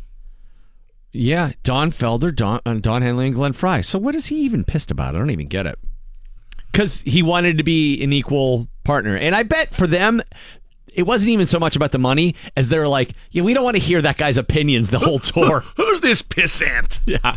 Who does he think he is? And the show does not suffer for him not being there. Not one little bit. You could miss Fry, no question. But you don't miss Felder. So will you go to see Fleetwood Mac with Mike Campbell and guy from Squeeze, or Crowded House, Neil Finn? Thank you. Would I? Yeah. I don't know when it is, but yeah, I would go. November 1st. So the lack of Lindsey Buckingham wouldn't keep you from going there? I was just talking to Dean Delray about this, and I know you and I have talked about it. By the way, you should have him on your show. He's great. Well, you see, now that you say it like that, because I consider Lindsey Buckingham to be the primary component of Fleetwood Mac. Of the second Fleetwood Mac, he's the pillar. Yes, exactly. So, but I just like to go. I just want to hear the songs. That's what it is now. You just want to hear the songs. Yeah, there's no shame in that. Like, I'm going to see Leonard Skinner. They got one guy, and he barely plays because he doesn't feel well. The only problem I have with Skinner is not that it's down to one guy. It's that Johnny Van Zant misrepresents what Ronnie Van Zant stood for. Oh, I know. And it really drives me crazy. Saturday Night Special was anti-gun. Right. No question. And then Skinner with Johnny Van Zant did that, what was that goofy song, God, Guns, and Glory? Or I don't know. Or whatever Red, it was. White, and Blue. But here's the thing. I have no interest in anything they did after the plane crash in terms of, new musical output. Mm-hmm. And they don't play that stuff except for maybe one token song. Right. It's still really good. I don't disagree with you. The amazing thing about Skinner is the guys who replaced the guys who died are dead too. I mean, they've gone through how many dead bass players? Leon Wilkerson, Ian Evans. It just guys keep dropping. I remember interviewing Ricky Medlock a couple of years ago, and he was great. And we had this awesome conversation, and he really helped me sort of be okay with where Skinner is. But and why it's important to keep that legacy alive. I do think they're the most misunderstood rock band of the classic rock era. Well, I think people just the people who love them get it. But people who are like sort of periphery music fans hear Skinner and they think, Confederate flag, Country Bumpkins, it's like country rock. You see, I consider them to be very anglicized. I think they play an English, almost Zeppelin-esque style of rock. I would disagree with you there. Or rather did in their recorded output before the plane crash. I think the musical virtuosity of that band gets lost. That you had Billy Powell, who was... That's kind of what I said, but yeah. No, you said they were like the English. Like, no, their musical virtuosity is plentiful. Oh yeah, was plentiful. Yeah, but that had to do with Rosington and Collins being badasses. Which is the guy that died in the plane crash? Steve Gaines. He was awesome. Yeah, he was only on the one album, but what made them was their song structure. Yes, they wrote Southern rock songs that were just Southern enough. They weren't dripping with Southern. They were just Southern enough, and I think that's why they were so mainstream in their heyday. Mm-hmm. Yeah, but I kind of don't have anything against anybody putting the music out there. I'm getting less and less kind of like, oh, that's BS. Because Dean Delray, I just asked him, and he said Foreigner is the one he can't abide. Why not? Because they go out with no original members too often. Sometimes they do. But usually Mick Jones is there. Yeah, you're a defender. You should have Dean on your show. He was great. His show, Let There Be Talk podcast, is awesome. Did you ever hear my Mick Jones interview story? No. I interviewed Mick Jones when Jonathan Edwards was in the band. That was one of their, non-Lou Graham singers. Sunshine go away different one, today. I think. But they had a single, Low Down and Dirty, which was pretty good. But they weren't selling the album. Mm-hmm. They weren't selling tickets. Lou Graham eventually did come back. And just side note, the reason Lou Graham doesn't play now isn't because he can't sing. It's because after the brain surgery, he just can't tour. He can sing occasionally. I thought it was health related. Do the occasional show, but he can't tour. And Mick Jones wants to make a living. But so Mick Jones was doing interviews. I was at the Post-Gazette, and I figured I'd screw with him a little bit because I'm a kid and I'm a punk. And my first question was, hey, Mick, did you ever think about grabbing Mick Jones from The Clash and forming the Mick Jones Band? I stole that from Cream, by the way. And long pause. I figured he'll snap back at me. It'll be like this feisty interview. And he says, no, young man, that thought honestly had not occurred to me. And I'm thinking, oh, wow. Now I'm the jerk. Now I'm the a-hole. He turned it around. Correct. By the time the interview was over, I wrote this glowing thing. Mm-hmm. Come see Foreigner. Jonathan Edwards is great. Lou Who. He was like the only guy who ever just stuck it right back up my backside, and I respect that.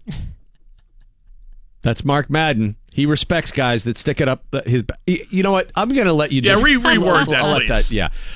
Listen to him, 105.9 The X. We got to go. This was a great conversation, though. It was I really great. Enjoyed it. Yeah. Enjoy your Diet Right Cherry Cola. Pure Zero. Pure Zero. Named after me. I'm finished. You stay classy, Pittsburgh. Don't touch your face. Hey, got him tight, Pittsburgh all day, baby. For now, you guys call me Ronald. Would you not eat my pants? Ronald. Ah!